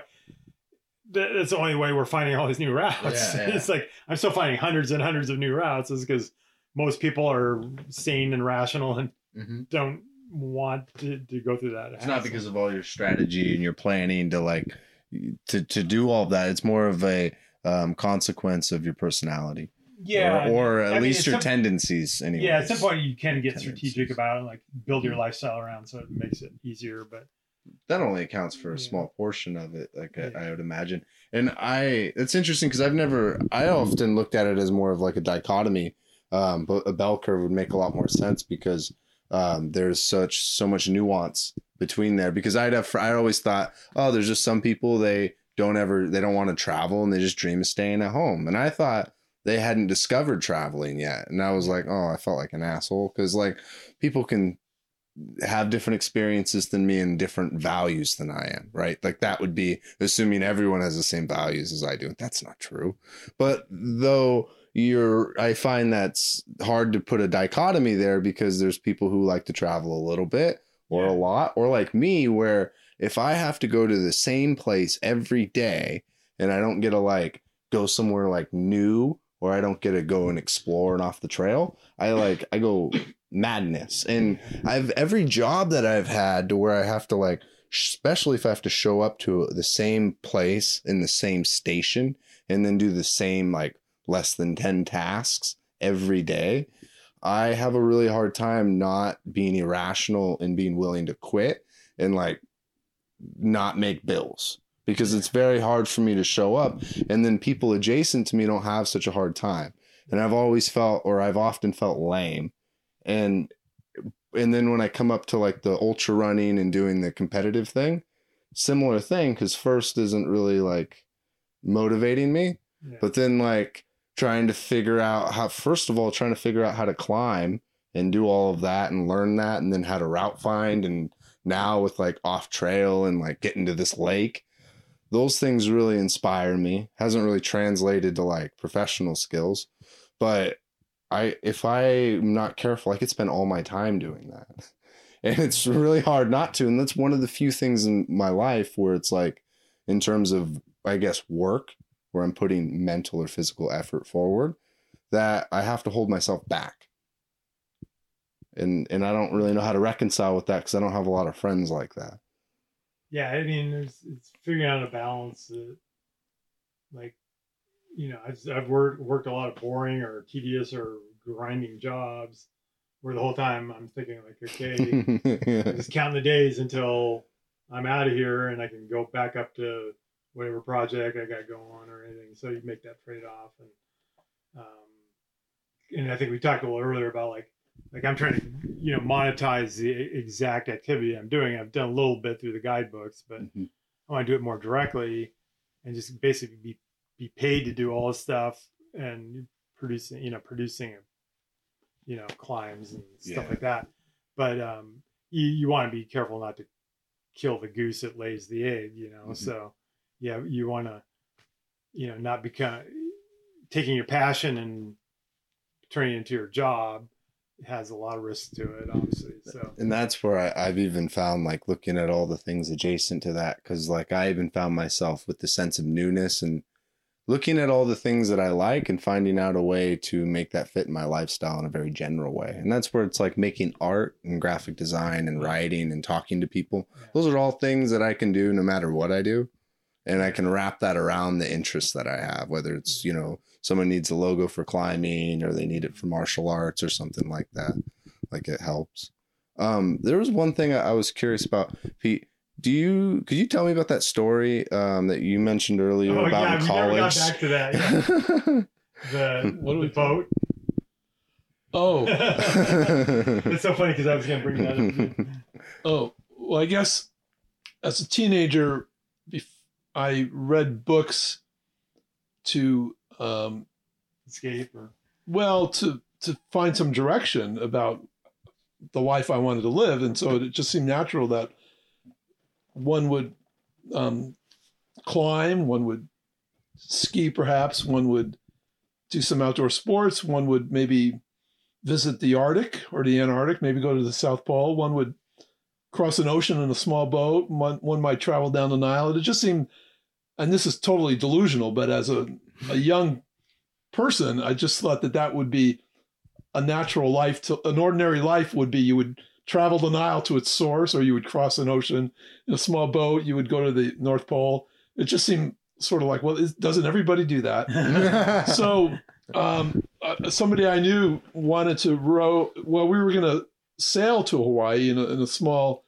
we were going to build a sailboat, like a Cape Cod fishing dory with sails, and sail to Hawaii from Washington. Whoa. And we started to build the sailboat. I don't think it had been done, right? It hadn't been done. Yeah. The Atlantic had been crossed rowing. Yeah. And people had sailed, but we were going to sail. So, of course, lots of people had sailed to Hawaii, but it turned out it was going to take too long, and we didn't really know what we were doing as far as to make a sailboat out of we had plans for these Cape Cod fishing dories that take sail, and it just got too complicated, and we were running out of time with spring.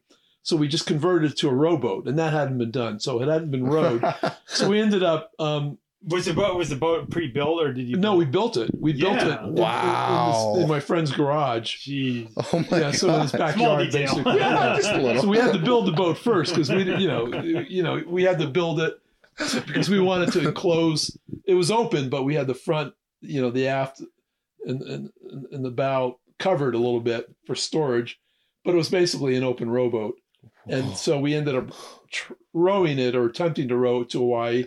And we got about halfway there, and there was a big storm. We were off Northern California coast, and the storm we left in early June, and somewhere in mid-July, there was a big storm, and it sank like 3 big fishing boats. Oh my Off gosh. Oregon coast. And we capsized. We were in this huge storm and was scared to death. We capsized, lost a bunch of gear. You're what, 22? I'm 21. Oh my god. 21, and I just figured, well, like I'll go climbing this summer. This summer I'll go to the Arctic. This summer I'll row across to Hawaii. It just seemed like, isn't that what everybody did? I didn't know that at the time. I just assumed that everybody did that.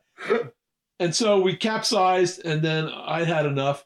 So I said, well, why don't we go back? So we rowed back, and we ended up right in San Francisco. So we went from La Push here, halfway to Hawaii, turned around and came back and ended up in San Francisco in mid-August. So we were gone for 2 months at sea. And then I decided that, there's probably easier ways to enjoy the summer than doing that. But we did row, at least maybe 2,000 miles or something. Wow. You basically probably rode the whole distance. Well, I think we did. I think we got about halfway there, and then turned around and came back. I mean, we had probably maybe a halfway or something. Who knows? At least. Wow. So that was the experience of that particular summer. And then I thought, climbing doesn't look so boring after all. So maybe I'll just Or start so climbing. dangerous, actually. Yeah. I I'll can take do that. climbing. Oh, that's wild. And then in the storm, we were literally surfing down 40-foot waves in our boat. I mean, these waves are so huge. Our sea anchor broke, and that turned us to go broadside and capsize. And then we jury rigged another sea anchor. And then a few days later, we started rowing again, and the waves are so huge after the storm. How'd you flip it when it capsized, or did you stay capsized? We got out from underneath it and grabbed one side, both of us, and pulled. And when another wave came, we were broadside, so we pulled on it. And then when the big wave came along, it lifted us over and turned us back right side again. Yeah. Oh my god. And then we Did you rigged lose up another Did you lose a sea bunch of anchor. stuff? We lost a bunch of stuff. Yeah. A lot of stuff, Oh. including my glasses. Wow. And I'm pretty blind without my glasses, so that was a big thing to You're blindly rowing back to the. go. Yeah. So it was, Yeah, so Wow. that's a context for the whole Dolomite Tower story. So in terms of like suffering, experiences, Pete's been like way beyond. I've voluntarily taken on small amounts of suffering along the way, but Yeah. those are huge. Some part of Big my epics. ethos is suffer and deprivation seem to be part of my understanding of how to live a full life. It would have to somehow, deprivation and suffering seems to sort of make sense in some illogical manner. When you are in the depths of like that suffering, is it easy for you to keep a level head? Oh yeah. I just felt I never panic. It just feels like this is just like an existential pinch to remind me, I'm alive and not just an automated, machine. So it just seems to sort of fit in with my whole, sort of self-awareness of what it is to be alive. Wow. It's totally nuts, of course, but that's So going back to that common interest in history, in particular war history. So like, especially now with the internet, there's like all this material about, footage of, different wars and things that went on and history and whatnot. And repeatedly, it's just like the one thing Pete and I, neither of us served in the military or involved in the war directly. But I think the thing is, to give us something to put perspective of our experiences climbing and whatnot. I think war is this bizarre backdrop in history that a lot of, people that we even know were subjected to. And to us, we just can't wrap our head around it. It's surreal to think that people will be trying to kill you on a, round the clock basis. Mm-hmm. And then you got, people going through extraordinary means to wipe each other out or whatever. And just the whole, But I think that there's a layer to that where you're looking at from that 10,000 foot level and seeing what's going on, and you're seeing something about fundamental about human behavior, and you kind of ask yourself questions like, well, what would I do in this situation? Would I just freak out, or would I, figure it out, or what would happen? And so it's just to me, it's like it's a way to kind of ground yourself a little bit in terms of like, yeah, I've been through some close calls or scrapes or whatever, but at least I've never been through in a war or never relying on luck for most of your, time. You're able to actually, like, a lot of the time you're able to mitigate these things, like and you very rarely brush up against things that you can't really mitigate to ensure your safety and a lot of the process of like planning a project and then executing it and stuff, it's very similar to like a military campaign or something where you're like trying to make progress and you have to back that up with all kinds of, so like that whole, so then when we read about like one that we've read, both Pete's an expert on, Ulysses Grant particularly, and I've read some books on him, and just the way he would go about solving problems that would come up, or the way he would approach, motivating his men, or, logistics or whatever it was, being creative about, accomplishing a goal. And that whole process is so similar to what we experience when we're out trying to do climbing or adventure stuff. And that's what I wondered, like, how people seem to have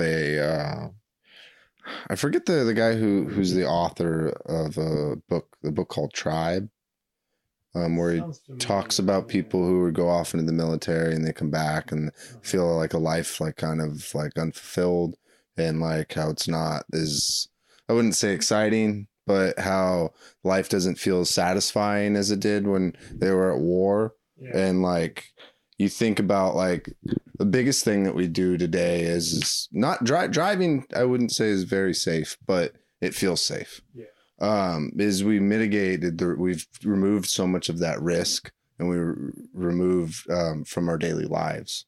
And it's interesting that a lot of these things, even when I go out and climb, mirror like we have to do everything to mitigate risk so we don't die.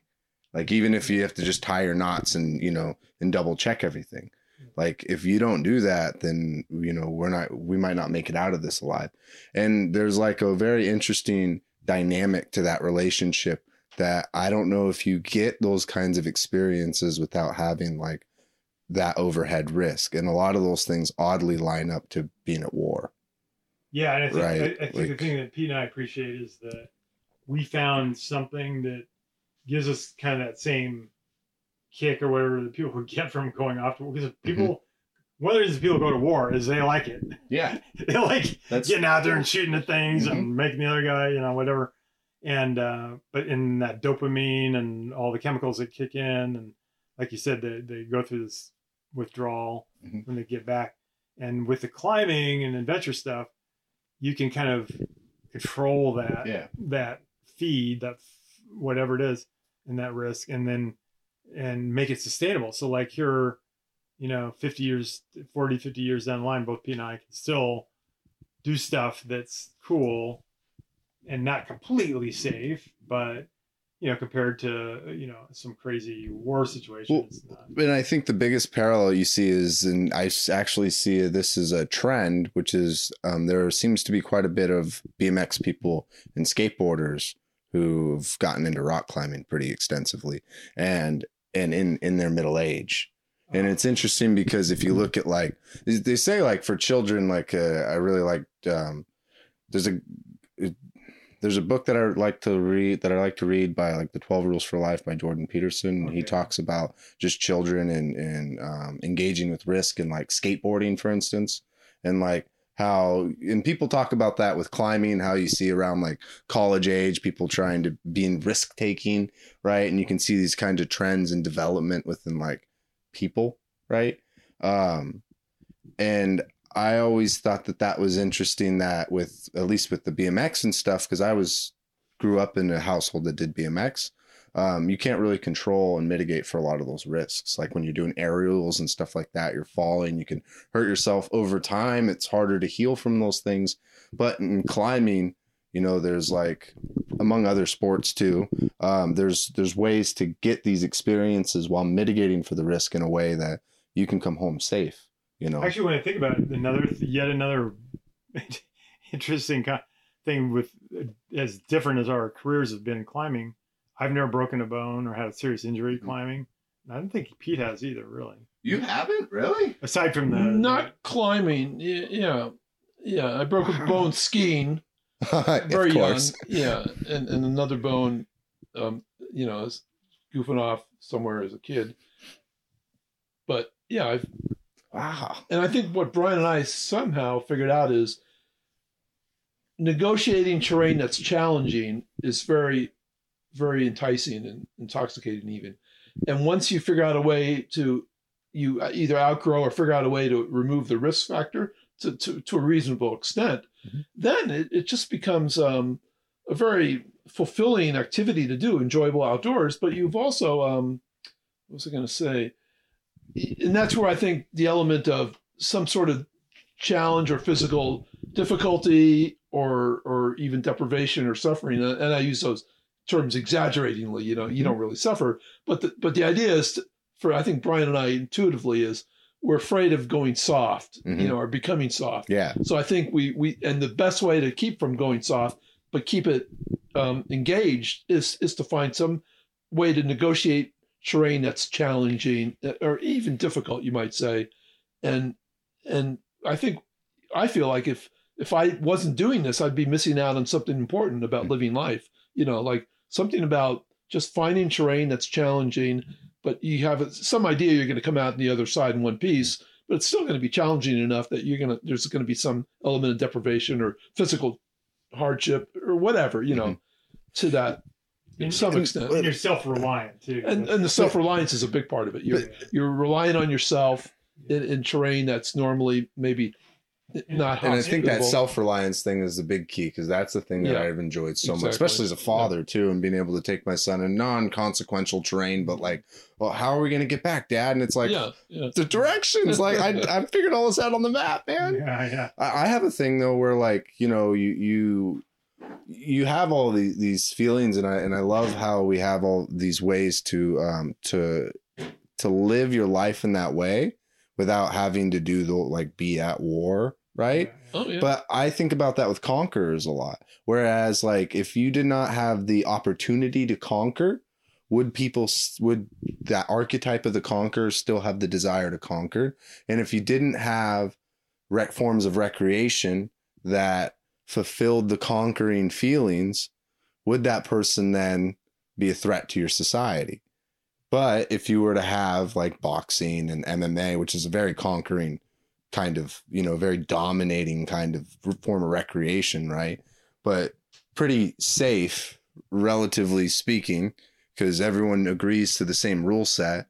And once they're done, they agree to be done. And there's people to stop them if they weren't, but most of them really nice people. And I think that's so interesting about our society, is that there seems to be all these forms of recreation, and it's a way to act out these archetypes without having to realize the primal reality that it might have once been, which is terrifying, to be honest with you, with some of these. Because I've done martial arts, and I've indulged in, I guess, aggressive tendencies. It wouldn't be violent tendencies. I'm not an angry person. I'm more afraid of my own ability to hurt someone if I were ever angry. But going into trying to win a competition, I have to go into it with the intent to do everything that I can to make that person give up.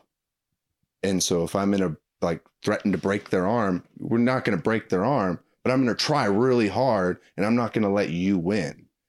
And that takes a level of commitment mentally that's pretty close to some to realizing your ultimate, like, you know, violence in that way. And it's martial arts had me, you know, bring me up to all of that. And sometimes I get afraid that if we didn't have those outlets in our society, that those archetypes would completely decimate our society. Well, you It's end up that. with people shooting each other, whatever the dysfunctional stuff that goes on. Mhm. And Yeah. I've definitely had people tell me like, yeah, if it weren't for climbing, I'd be in jail right now or whatever. So And that's where like I feel like that's a very legitimate thing in the sense that, like I was telling you guys as I first came in here, that through climbing and like hiking and backpacking, my son gets exposed to experiences where he can work out how he wants to live his life, how he should treat people, and I can hold the boundary to make sure nothing bad happens to other people and whatever. But I have told him all of these lessons, and and I still am. Oftentimes he doesn't understand them, or he doesn't hear them, or nagging him incessantly to like, don't yell at that person. It only works so much. But having these experiences, at least as a father, it's my hope that like he'll come out on the other end of it. yeah, I mean, Just something. you just got to do. It's just like anything else. You just do your best and see what happens out of the. Hmm. Try to keep the worst stuff covered and then live with whatever happens. And It's so much, but it's so much easier to like to go out on an experience with that person and go and have it and then do all of that, as opposed to never having those experiences and only hearing about the symptoms or like the behaviors. Like he hit Johnny in school or whatever. And it's like, you never really been with your child or that person in a place where they're like emotionally challenged before. So how can you ever build that relationship or that conversation to know that person? Like, I think that the kind of the takeaway that I have from both what Pete and I have done is, just don't give up too easily, like finding that niche, that works for you and just keep evolving yourself for it. But I think that it probably doesn't apply to every, I might be too optimistic to say everybody has a niche that's going to be fulfilling in life. Pete and I feel like we're lucky to have found those situations, but I guess the main thing is just don't settle. Just don't settle for a life where you're going to be frustrated and kind of, kind of hemmed in a lot of ways. That you're not able to, feel some sense of freedom and flow and a healthy experience that makes all the crappier stuff in life tolerable too. And I think, so I think that's just, and like I said, Pete and I did with the climbing, neither of us, were really committed to it until well into our 30s. And how old are you now? You're like 26. Yeah. So you're relatively young. So at that age, we were both just kind of like trying this, trying that, kind of like you're doing. And I think that's very healthy in that, that age. So I think there's, kind of appropriate stages in your life to do certain things and just, get to a point where you're like, you can, start standing back a little bit saying, okay, yeah, this seems appropriate to my skills or what I'm able to do. And matching the things that you being able to see what you like and then what you have strengths at and mixing the two of those, right? Yeah. It's like with the sports, like I tried different sports when I was a younger kid and all these team sports, I just was not working out. And then, so I just kind of lost interest in it. And then running kind of fell into my lap. I was kind of pushed into it a little bit and failed at it completely initially. But then when I did get success, I felt like I had earned every bit of it. It wasn't just something that was given to me. And I learned lessons from that experience that carried into the rest of my life. So when I got into climbing, I already had that in my background. And I took the parts that I knew would work for me from the running. But like a huge priority for me in climbing was just not get injured, because I got injured in running and it sucked. I hated it. And so I succeeded with climbing to never get injured. And I think, so you just kind of carry, try these things out and then carry these lessons away from it. Don't just let it go away. Even though I don't do a lot of these sports or stuff anymore, I'd learn from each one. And then by the time I finally got into climbing, I had a good rounded perspective of how valuable it was and then what my strengths were. Mm-hmm. So I was able to go to a much higher level in my climbing than I could with my running. Yeah. And I think and part of that was just recognizing that, oh yeah, here's a sport where I do have some talent and this is what it feels like versus, kind of beating my head against the wall as a runner. So I think that's things you try these different things and you make the trade-offs. It's like, well, here's something that I have a lot of passion for, but I'll probably never make a living doing it. And here's something else that, I have some talent for, and maybe I can make a living doing it. People have to make those kind of decisions all the time. Yeah, that's what you're talking about, Pete, about the thinking about the difference between the breadth and the depth, right? Taking that deep dive or going really wide. Was that really hard for you to make that make that decision to dive deep at that time in your life? Because it was not so much making a difficult decision. It was finding the right way to negotiate my life. And so you try different things and then you don't know if you're going to be finding something to go deep into, but when you do, you know it. And you know that, okay, this is what I want to do. I want to perform at this level. And the only way I'll ever get there is if I just put aside everything else and just focus on this one thing. And then you get into this mindset that Brian mentioned as being almost obsessive. And there's pleasure. No, it's obsessive. Yeah. Okay, no, almost. Right.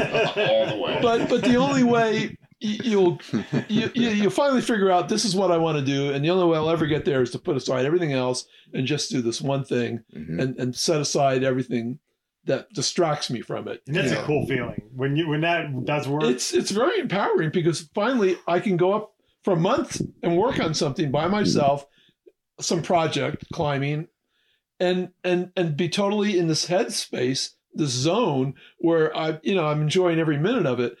But when you're younger, it's hard to know where you'll end up doing that in. You might not have an affinity for many things that require that, but you don't have the affinity for it. So you have to try it, but you don't know that until you try it. Oh no, I can't, I can't really surf at that level. I can't just do it. And then you think, well, I'll just be half-assed at everything in life and I'll just be going wide. And then all of a sudden you find out, oh, I can do this. And that's very mind-blowing or empowering. Mm-hmm. Oh yeah, I can do this. And then I can do something that seems, my own small relative framework consequential to have a life that is consequential in some relative small framework. Yeah. And that's, to me, important to experience that before I, get shuffled off this mortal coil or to an assisted living home, wherever they, So I'm grateful that I found something like that I can get my head into. And then, often it becomes more interesting when you become a little obsessive about something. It just somehow makes it more interesting. So the question that I asked Pete about his first ascent kind of thing, and it sounds like it kind of was, it was cool. It was a start, but it didn't, the whole picture didn't come together until probably I met you, and then it all came together. Yeah. Like, oh yeah, because I'd go off and do a first ascent.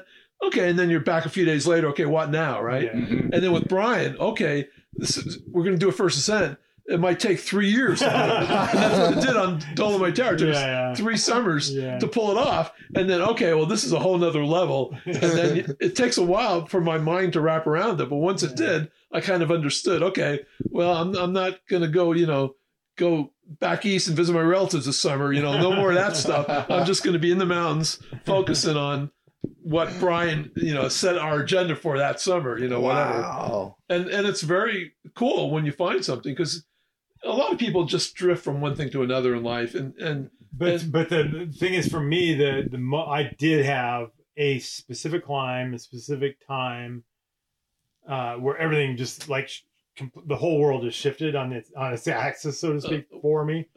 And that was the Prusik Peak climb. Yeah.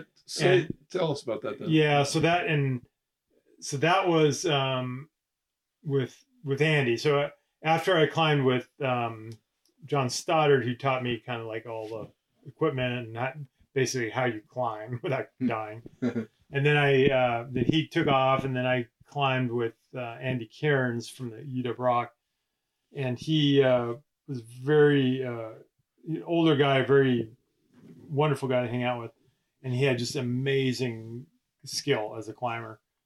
But he's very kind of like low key and very, kind of he was an academic researcher type of guy. And anyway, so we would do, I don't think we would go just to Index or places, and we'd climb some pretty hard stuff or, push ourselves. When we met in the early 80s, I was leading 10A and he was leading 10B. And when we parted, when he moved away at the end of the 80s, I was leading 11D and he was leading 12A or something. So it was like we pushed each other up, but Andy always had another gear. Like, it was an interesting thing. And but anyway, so we went off to do. We were just doing the classics. We'd done a couple of other, Cascade classics together. One of which we met Pete finally for the first time in 1983 on this. It was 82 or 81. 81 Yeah. On the summit of Mount Triumph, and Pete was coming up from the other side, having done a first ascent of this big, huge face. Whoa. And it was a super hot day. It was like 100 degrees, even at 7,000 feet. Oh my God. And then then Andy and I came up the Northeast Standard Ridge, and then we shared some water with them because they looked pretty beat. But I didn't know who it was. He just had this big beard, and this other guy. And it was until we backtracked years later that we figured out that's where we met. Oh. But anyway, so I was with Andy, and Andy and I went to do the Burdener Stanley route on Prusik, which is a pretty standard south face route. And we get there, and we're using the Becky guide, which is very vague, of course, and there's all these different options. And pretty soon we're like, well, let's just do this hand crack. This is a nice, beautiful hand crack. So we just 5.9 hand crack, and like, wow, that's a really good pitch. And then we looked over and saw some slings, and like, oh, we were supposed to go up this chimney. Well, we did the better way. And we just kind of kept, and I think we did a couple pitches from Burdener Stanley, but then we get up to the main ledge, and you have to step left to go up this chimney, which I've still haven't done to this day, but apparently it's like awkward and poorly protected and sandbagged. And I looked at that chimney, I'm like, oh man, this does not look fun. And then, but I'd seen this face to the right. It's this huge pillar that went up, and that crack went up on a flake, and then when the flake kind of petered out, but I kind of went over on the ledge. I could see around the corner there was another corner system. This is the classic Bordeaux traverse. So there's all these multi-pitch routes that I put. I've always had these traverses in them. Anyway, so I grabbed the rack. I said, let's go for it, Andy. And there was like beautiful white granite with chicken heads on it. Oh wow! But it was like intimidating. I still have a picture of it down in the basement I can show you. But so I lie back up the flake, get up there, stuck a cam behind it, and went off into the like moon, spacewalk onto these knobs, and went around the corner, and thank God. And I reached around the corner, and there was no pro. It was like a seam. But then I was like, shit, and I'm way run out. But then I look up, and it opened up into a pod where I could get a cam. And I got up a little bit and then set up a belay. And then we did another pitch to join the final pitch of Burdener Stanley. Anyway, but just that whole process of finding those amazing pitches and the adrenaline, and I really need to go back and just do those. That's one of the reasons I want to go back and do trad, is just to do that route and see how cool it is. Because I remember it just being literally the best climbing I'd ever done my whole life. Wow, really? And then the whole time on the way back, we're like, why has no one done this before? Because we were sure no one had done it in the past, and it turned out that was the case. But if this is sitting there the whole time, what else is waiting out there? Yeah. And that's when I got the bug to start looking at, and I get the binoculars out, and I go to Washington Pass, and I look at cracks, and just start that whole engagement mentally, and so literally it turned on a dime. Until then, I was just a recreational climber, and from that point on, I was just obsessed to find, more cracks and cool climbing. And to the point to where like that was for like the description of obsession, it was hard to keep your mind off of it. Yeah, I mean, it was just something that I discovered. Yeah, I'd had that previously in my life with doing art or doing, the models I was talking about or the running, things like that. I was very comfortable with that level of engagement. Mm-hmm. But with climbing, I just didn't have that until that point. And that's when I knew, because before that, I was just another climber, and that's all I saw myself as. And I'd be like, well, I might get pretty good someday, climb 5'11" or something. But once that happened, I felt like all of a sudden this is a unique, I need to listen to this, and it's like one of those things. It was an opportunity. It was an experience. There's all these things wrapped into one. And I'm not sure if ever, so that's why I asked Pete if he'd had some. Yeah. So I think Not Pete was like that. And yeah. It sounds like he had an epiphany, and I Yeah. had a gradual sort of awakening. Mm-hmm. But it's very, like 10 years it took me to get to that Yeah. thing you had in one day. Yeah. But that one day was a result of, the graduate. Sure. All that, And, yeah. Oh, and then the kind of the kind of backstory on that climb too was a couple years earlier I'd gone to Leavenworth with Stoddard, and I top roped my first 5'10" called Brass Balls, a really cool route, and it took a couple of hangs, but I got up it on top rope. Mm-hmm. And I was like, man, that's the coolest climb I've ever been on. And we were driving back, and I remember saying, like, I was probably flipping through the Becky guide or something, and I go, I think my goal as a climber would be to lead a 5'10" like that in the Alpine. Because I always looked at all the crags and stuff as just practice for the Alpine.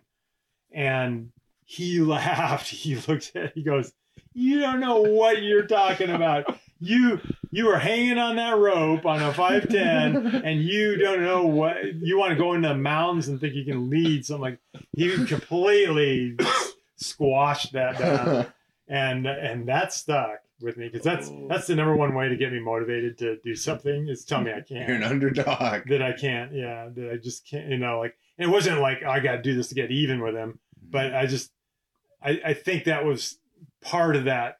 Mm-hmm. The part of the catalyst for what made that climb, because that was I think about it. Well, I done 5'10" in Yosemite before that, like 10A, 10B, and this route ended up being like mid 5'10". It was the hardest. It was hard. It was right at my limit at the time. But to do the first ascent on site from the ground up, blah blah blah, at my limit. It was everything in one thing. Is and even since then, I've rarely had that happen. So I feel like that was almost like a magical like moment, the finger of God. Yeah, like there are moments like that, if you're lucky in your lifetime, you get those moments where like, boom, this is important. This is something to, and lucky enough to be like open to them too, Yeah, and have a partner that was supportive, because a lot of partners would have said, no, that looks crazy, man. There's no pro up there, or whatever. But Andy just had this confidence that we'd figure it out together as a team, and that's what makes a good partner is critical to doing that kind of thing. So, yeah. So anyway, so there's a lot of ways to get to these different points, but. And it's funny because I don't consider myself someone that's relies on luck, relies on epiphany, relies on any of that kind of stuff. If it happens, it happens. It's great. It seems like the more you just like don't rely on that stuff, it does happen because you're relaxed. Yeah, and it's that whole axiom that I still don't really understand too much. But like the harder you try, the less you have it, right? Yeah. You just you learn to relax enough.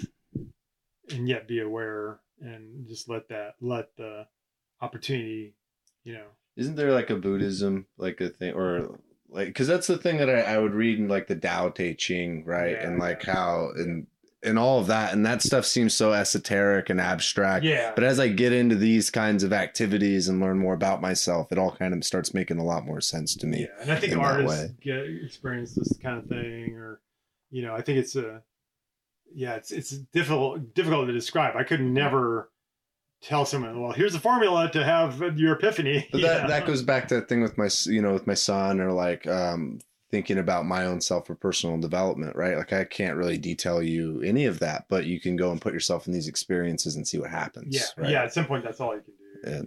But what's reliable though is you put yourself in these experiences and something happens, because it's, you know, you sit on the couch and it's rare that something reliably, you know, comes out the other end, but you go off on a climb or a run or do a high route or even paint, right? And it's likely that you're going to have some new kind of information or whatever it is. And then the other backstory there is my running career had pretty quickly gone to marathon running because I was just so slow at the shorter stuff, which is funny because my best event actually as an older runner has been more like sprinting. But anyway, in the marathon, what I learned was I think the last interview, I think we did talk about this. In 3 years in high school, I went from running 1 mile all out in 6.5 minutes to running 26 of those together, like strung out in a marathon without stopping in 3 years. So and then that was kind of that was an epiphany for sure moment. So like that, I didn't deceive myself that, oh, hey, I'm going to go to the Olympics now, you know, because I wasn't anywhere close to that. But what it did is it showed me that if I stick with something and methodically work at it and deal with the setbacks, that, you know, there's a lot that's possible. Like, so then that gave me confidence later on when I had challenges that I just need to be patient, but be persistent, and just don't give up on those important goals. So you did have real world or real life problems that you were able to use those lessons that you learned. Yeah. Because I developed a lot of health problems in my 20s and in my 30s, and actually for a good part of my life. But I always felt like I'm going to figure these out, because same thing with the running. I kind of figured it out, although I ended up at injury and I had to back off. But fortunately, I got back into that. So it does seem to pan out, but it's crazy how sometimes you just really have to be willing to back off, which is contradictory to the obsession part, but just knowing your personality. So like then once things do click, you can have the confidence to say, okay, I'm just going to stick with it, because you know, I'm only doing this now, but I can see this in a couple of years, I can grow it to this. Yeah, exactly. And that's key to all that. Anything successful is to just rely, you know, draw on those experiences of success, however small they are, and then extrapolate that. And then, and then you'll be able to kind of amaze yourself, over time. And here I am, you know, in my 60s, and I'm still doing all stuff that I couldn't even do in my 20s. So that's pretty amazing. That's what the ultra marathons, and one of the reasons why getting into those was like, well, I knew that on some level, like anyone or most people can run like 50 miles or 100 miles with the gradual training, right? Like it's not, because there were people that I watched and they do like the Bigfoot 200 miler, right? Which is like 215-ish miles through, you know, down from like Mount St. Helens to Mount Adams in the backcountry. And there's like people who are heavy set, who are older than me, who didn't have very much muscle mass, who had a lot of muscle mass, all the combination of all things. There was like no way to explain how impossible that was. Yeah. And so it was like, well, if I just try my hand at this, then at least I'll figure something. Woo! Thank you guys for listening to this episode of the podcast. As a young person who is pretty inexperienced at rock climbing, especially compared to Brian and Pete, and just adventure in general, it is an amazing opportunity to be able to sit with these guys and hear their experiences and how that's evolved over the years and shaped their perspective and their lifestyle and like their niche, but for who they are as people. And in that broader sense, I love the Cascades. I love, you know, adventure and climbing and high routes, or really pursuing whatever passion that you have and finding different constraints that push you to grow and to rejoice in this short life that we all get to live, you know? And just trying to make it a little bit better for you and the people around you. Because you want to have fun and you want to play, not for any pretentious or snobbery, you know, for the party. Well, I hope you guys enjoyed this episode as much as I did. You can check out more episodes or some photos about some of the mountains we talked about on becominghumanpodcast.com. And if you'd like to support the show, please rate, review on any of your podcast apps and share it with a friend. I'm going to play you out with a song by Christoph Crane and Idea and Abilities called Best Friends. Enjoy.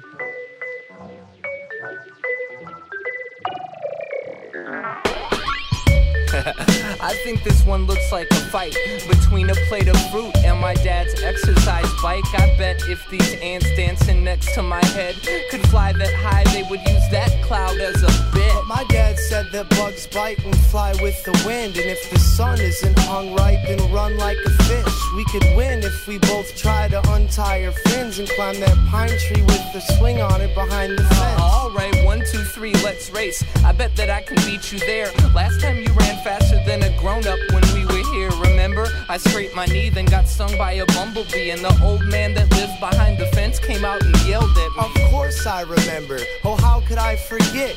He wrote my mom a letter, and my dad, he threw a fit. But this time we'll be better, I promise. As long as we're honest, he'll give us permission. Yeah, he can't say no to a kid. I will never turn my back to a lollipop to lick. It's all a puppy dog that kisses and hugs. So fill my cup With the cotton candy, ice cream, and weekend sleepovers. I don't wanna grow up if it means getting older. I will never turn my back to a lollipop to lick. It's all a puppy dog that kisses and hugs. So fill my cup With the cotton candy, ice cream, and weekend sleepovers. You know, I don't really wanna grow up if it means getting older. See, what I really don't get is why the big kids never get grounded after playing ding dong ditch. And their slingshots look like mighty fun. Sure wish that I had one. That way I could stand up to bullies instead of trying to run. Yeah, and they always get the baseball cards from the policeman. Being tall don't make you smart. At least we can always find something to do, like looking at the clouds with my best friend. That's you. I'm not sure what to say. I'm just happy that we're small enough to look up at the sky and feel okay. And I'd be lying if I tried to say that I don't feel the same way that you do. So let's be on our way, it's time to play. Oh, to the jungle gym or to the swimming pool. School's out forever, and I hope I'm never too cool to keep on making my life better. Whether 5, 25, or 80, as long as I'm alive, I'm in love and forever I will change. never turn my back to a lollipop to lick. It's kisses and a hug with love. Fill my cup with a bunch of good things that always feel alright. Cause I'm a little kid, we're all little kids on the inside. Never turn my back on a cupcake love mixed with kisses and a kitten with love. Now fill my cup up with cotton candy, ice cream, and weekend sleepovers. I will never grow up, cause I'll never get older.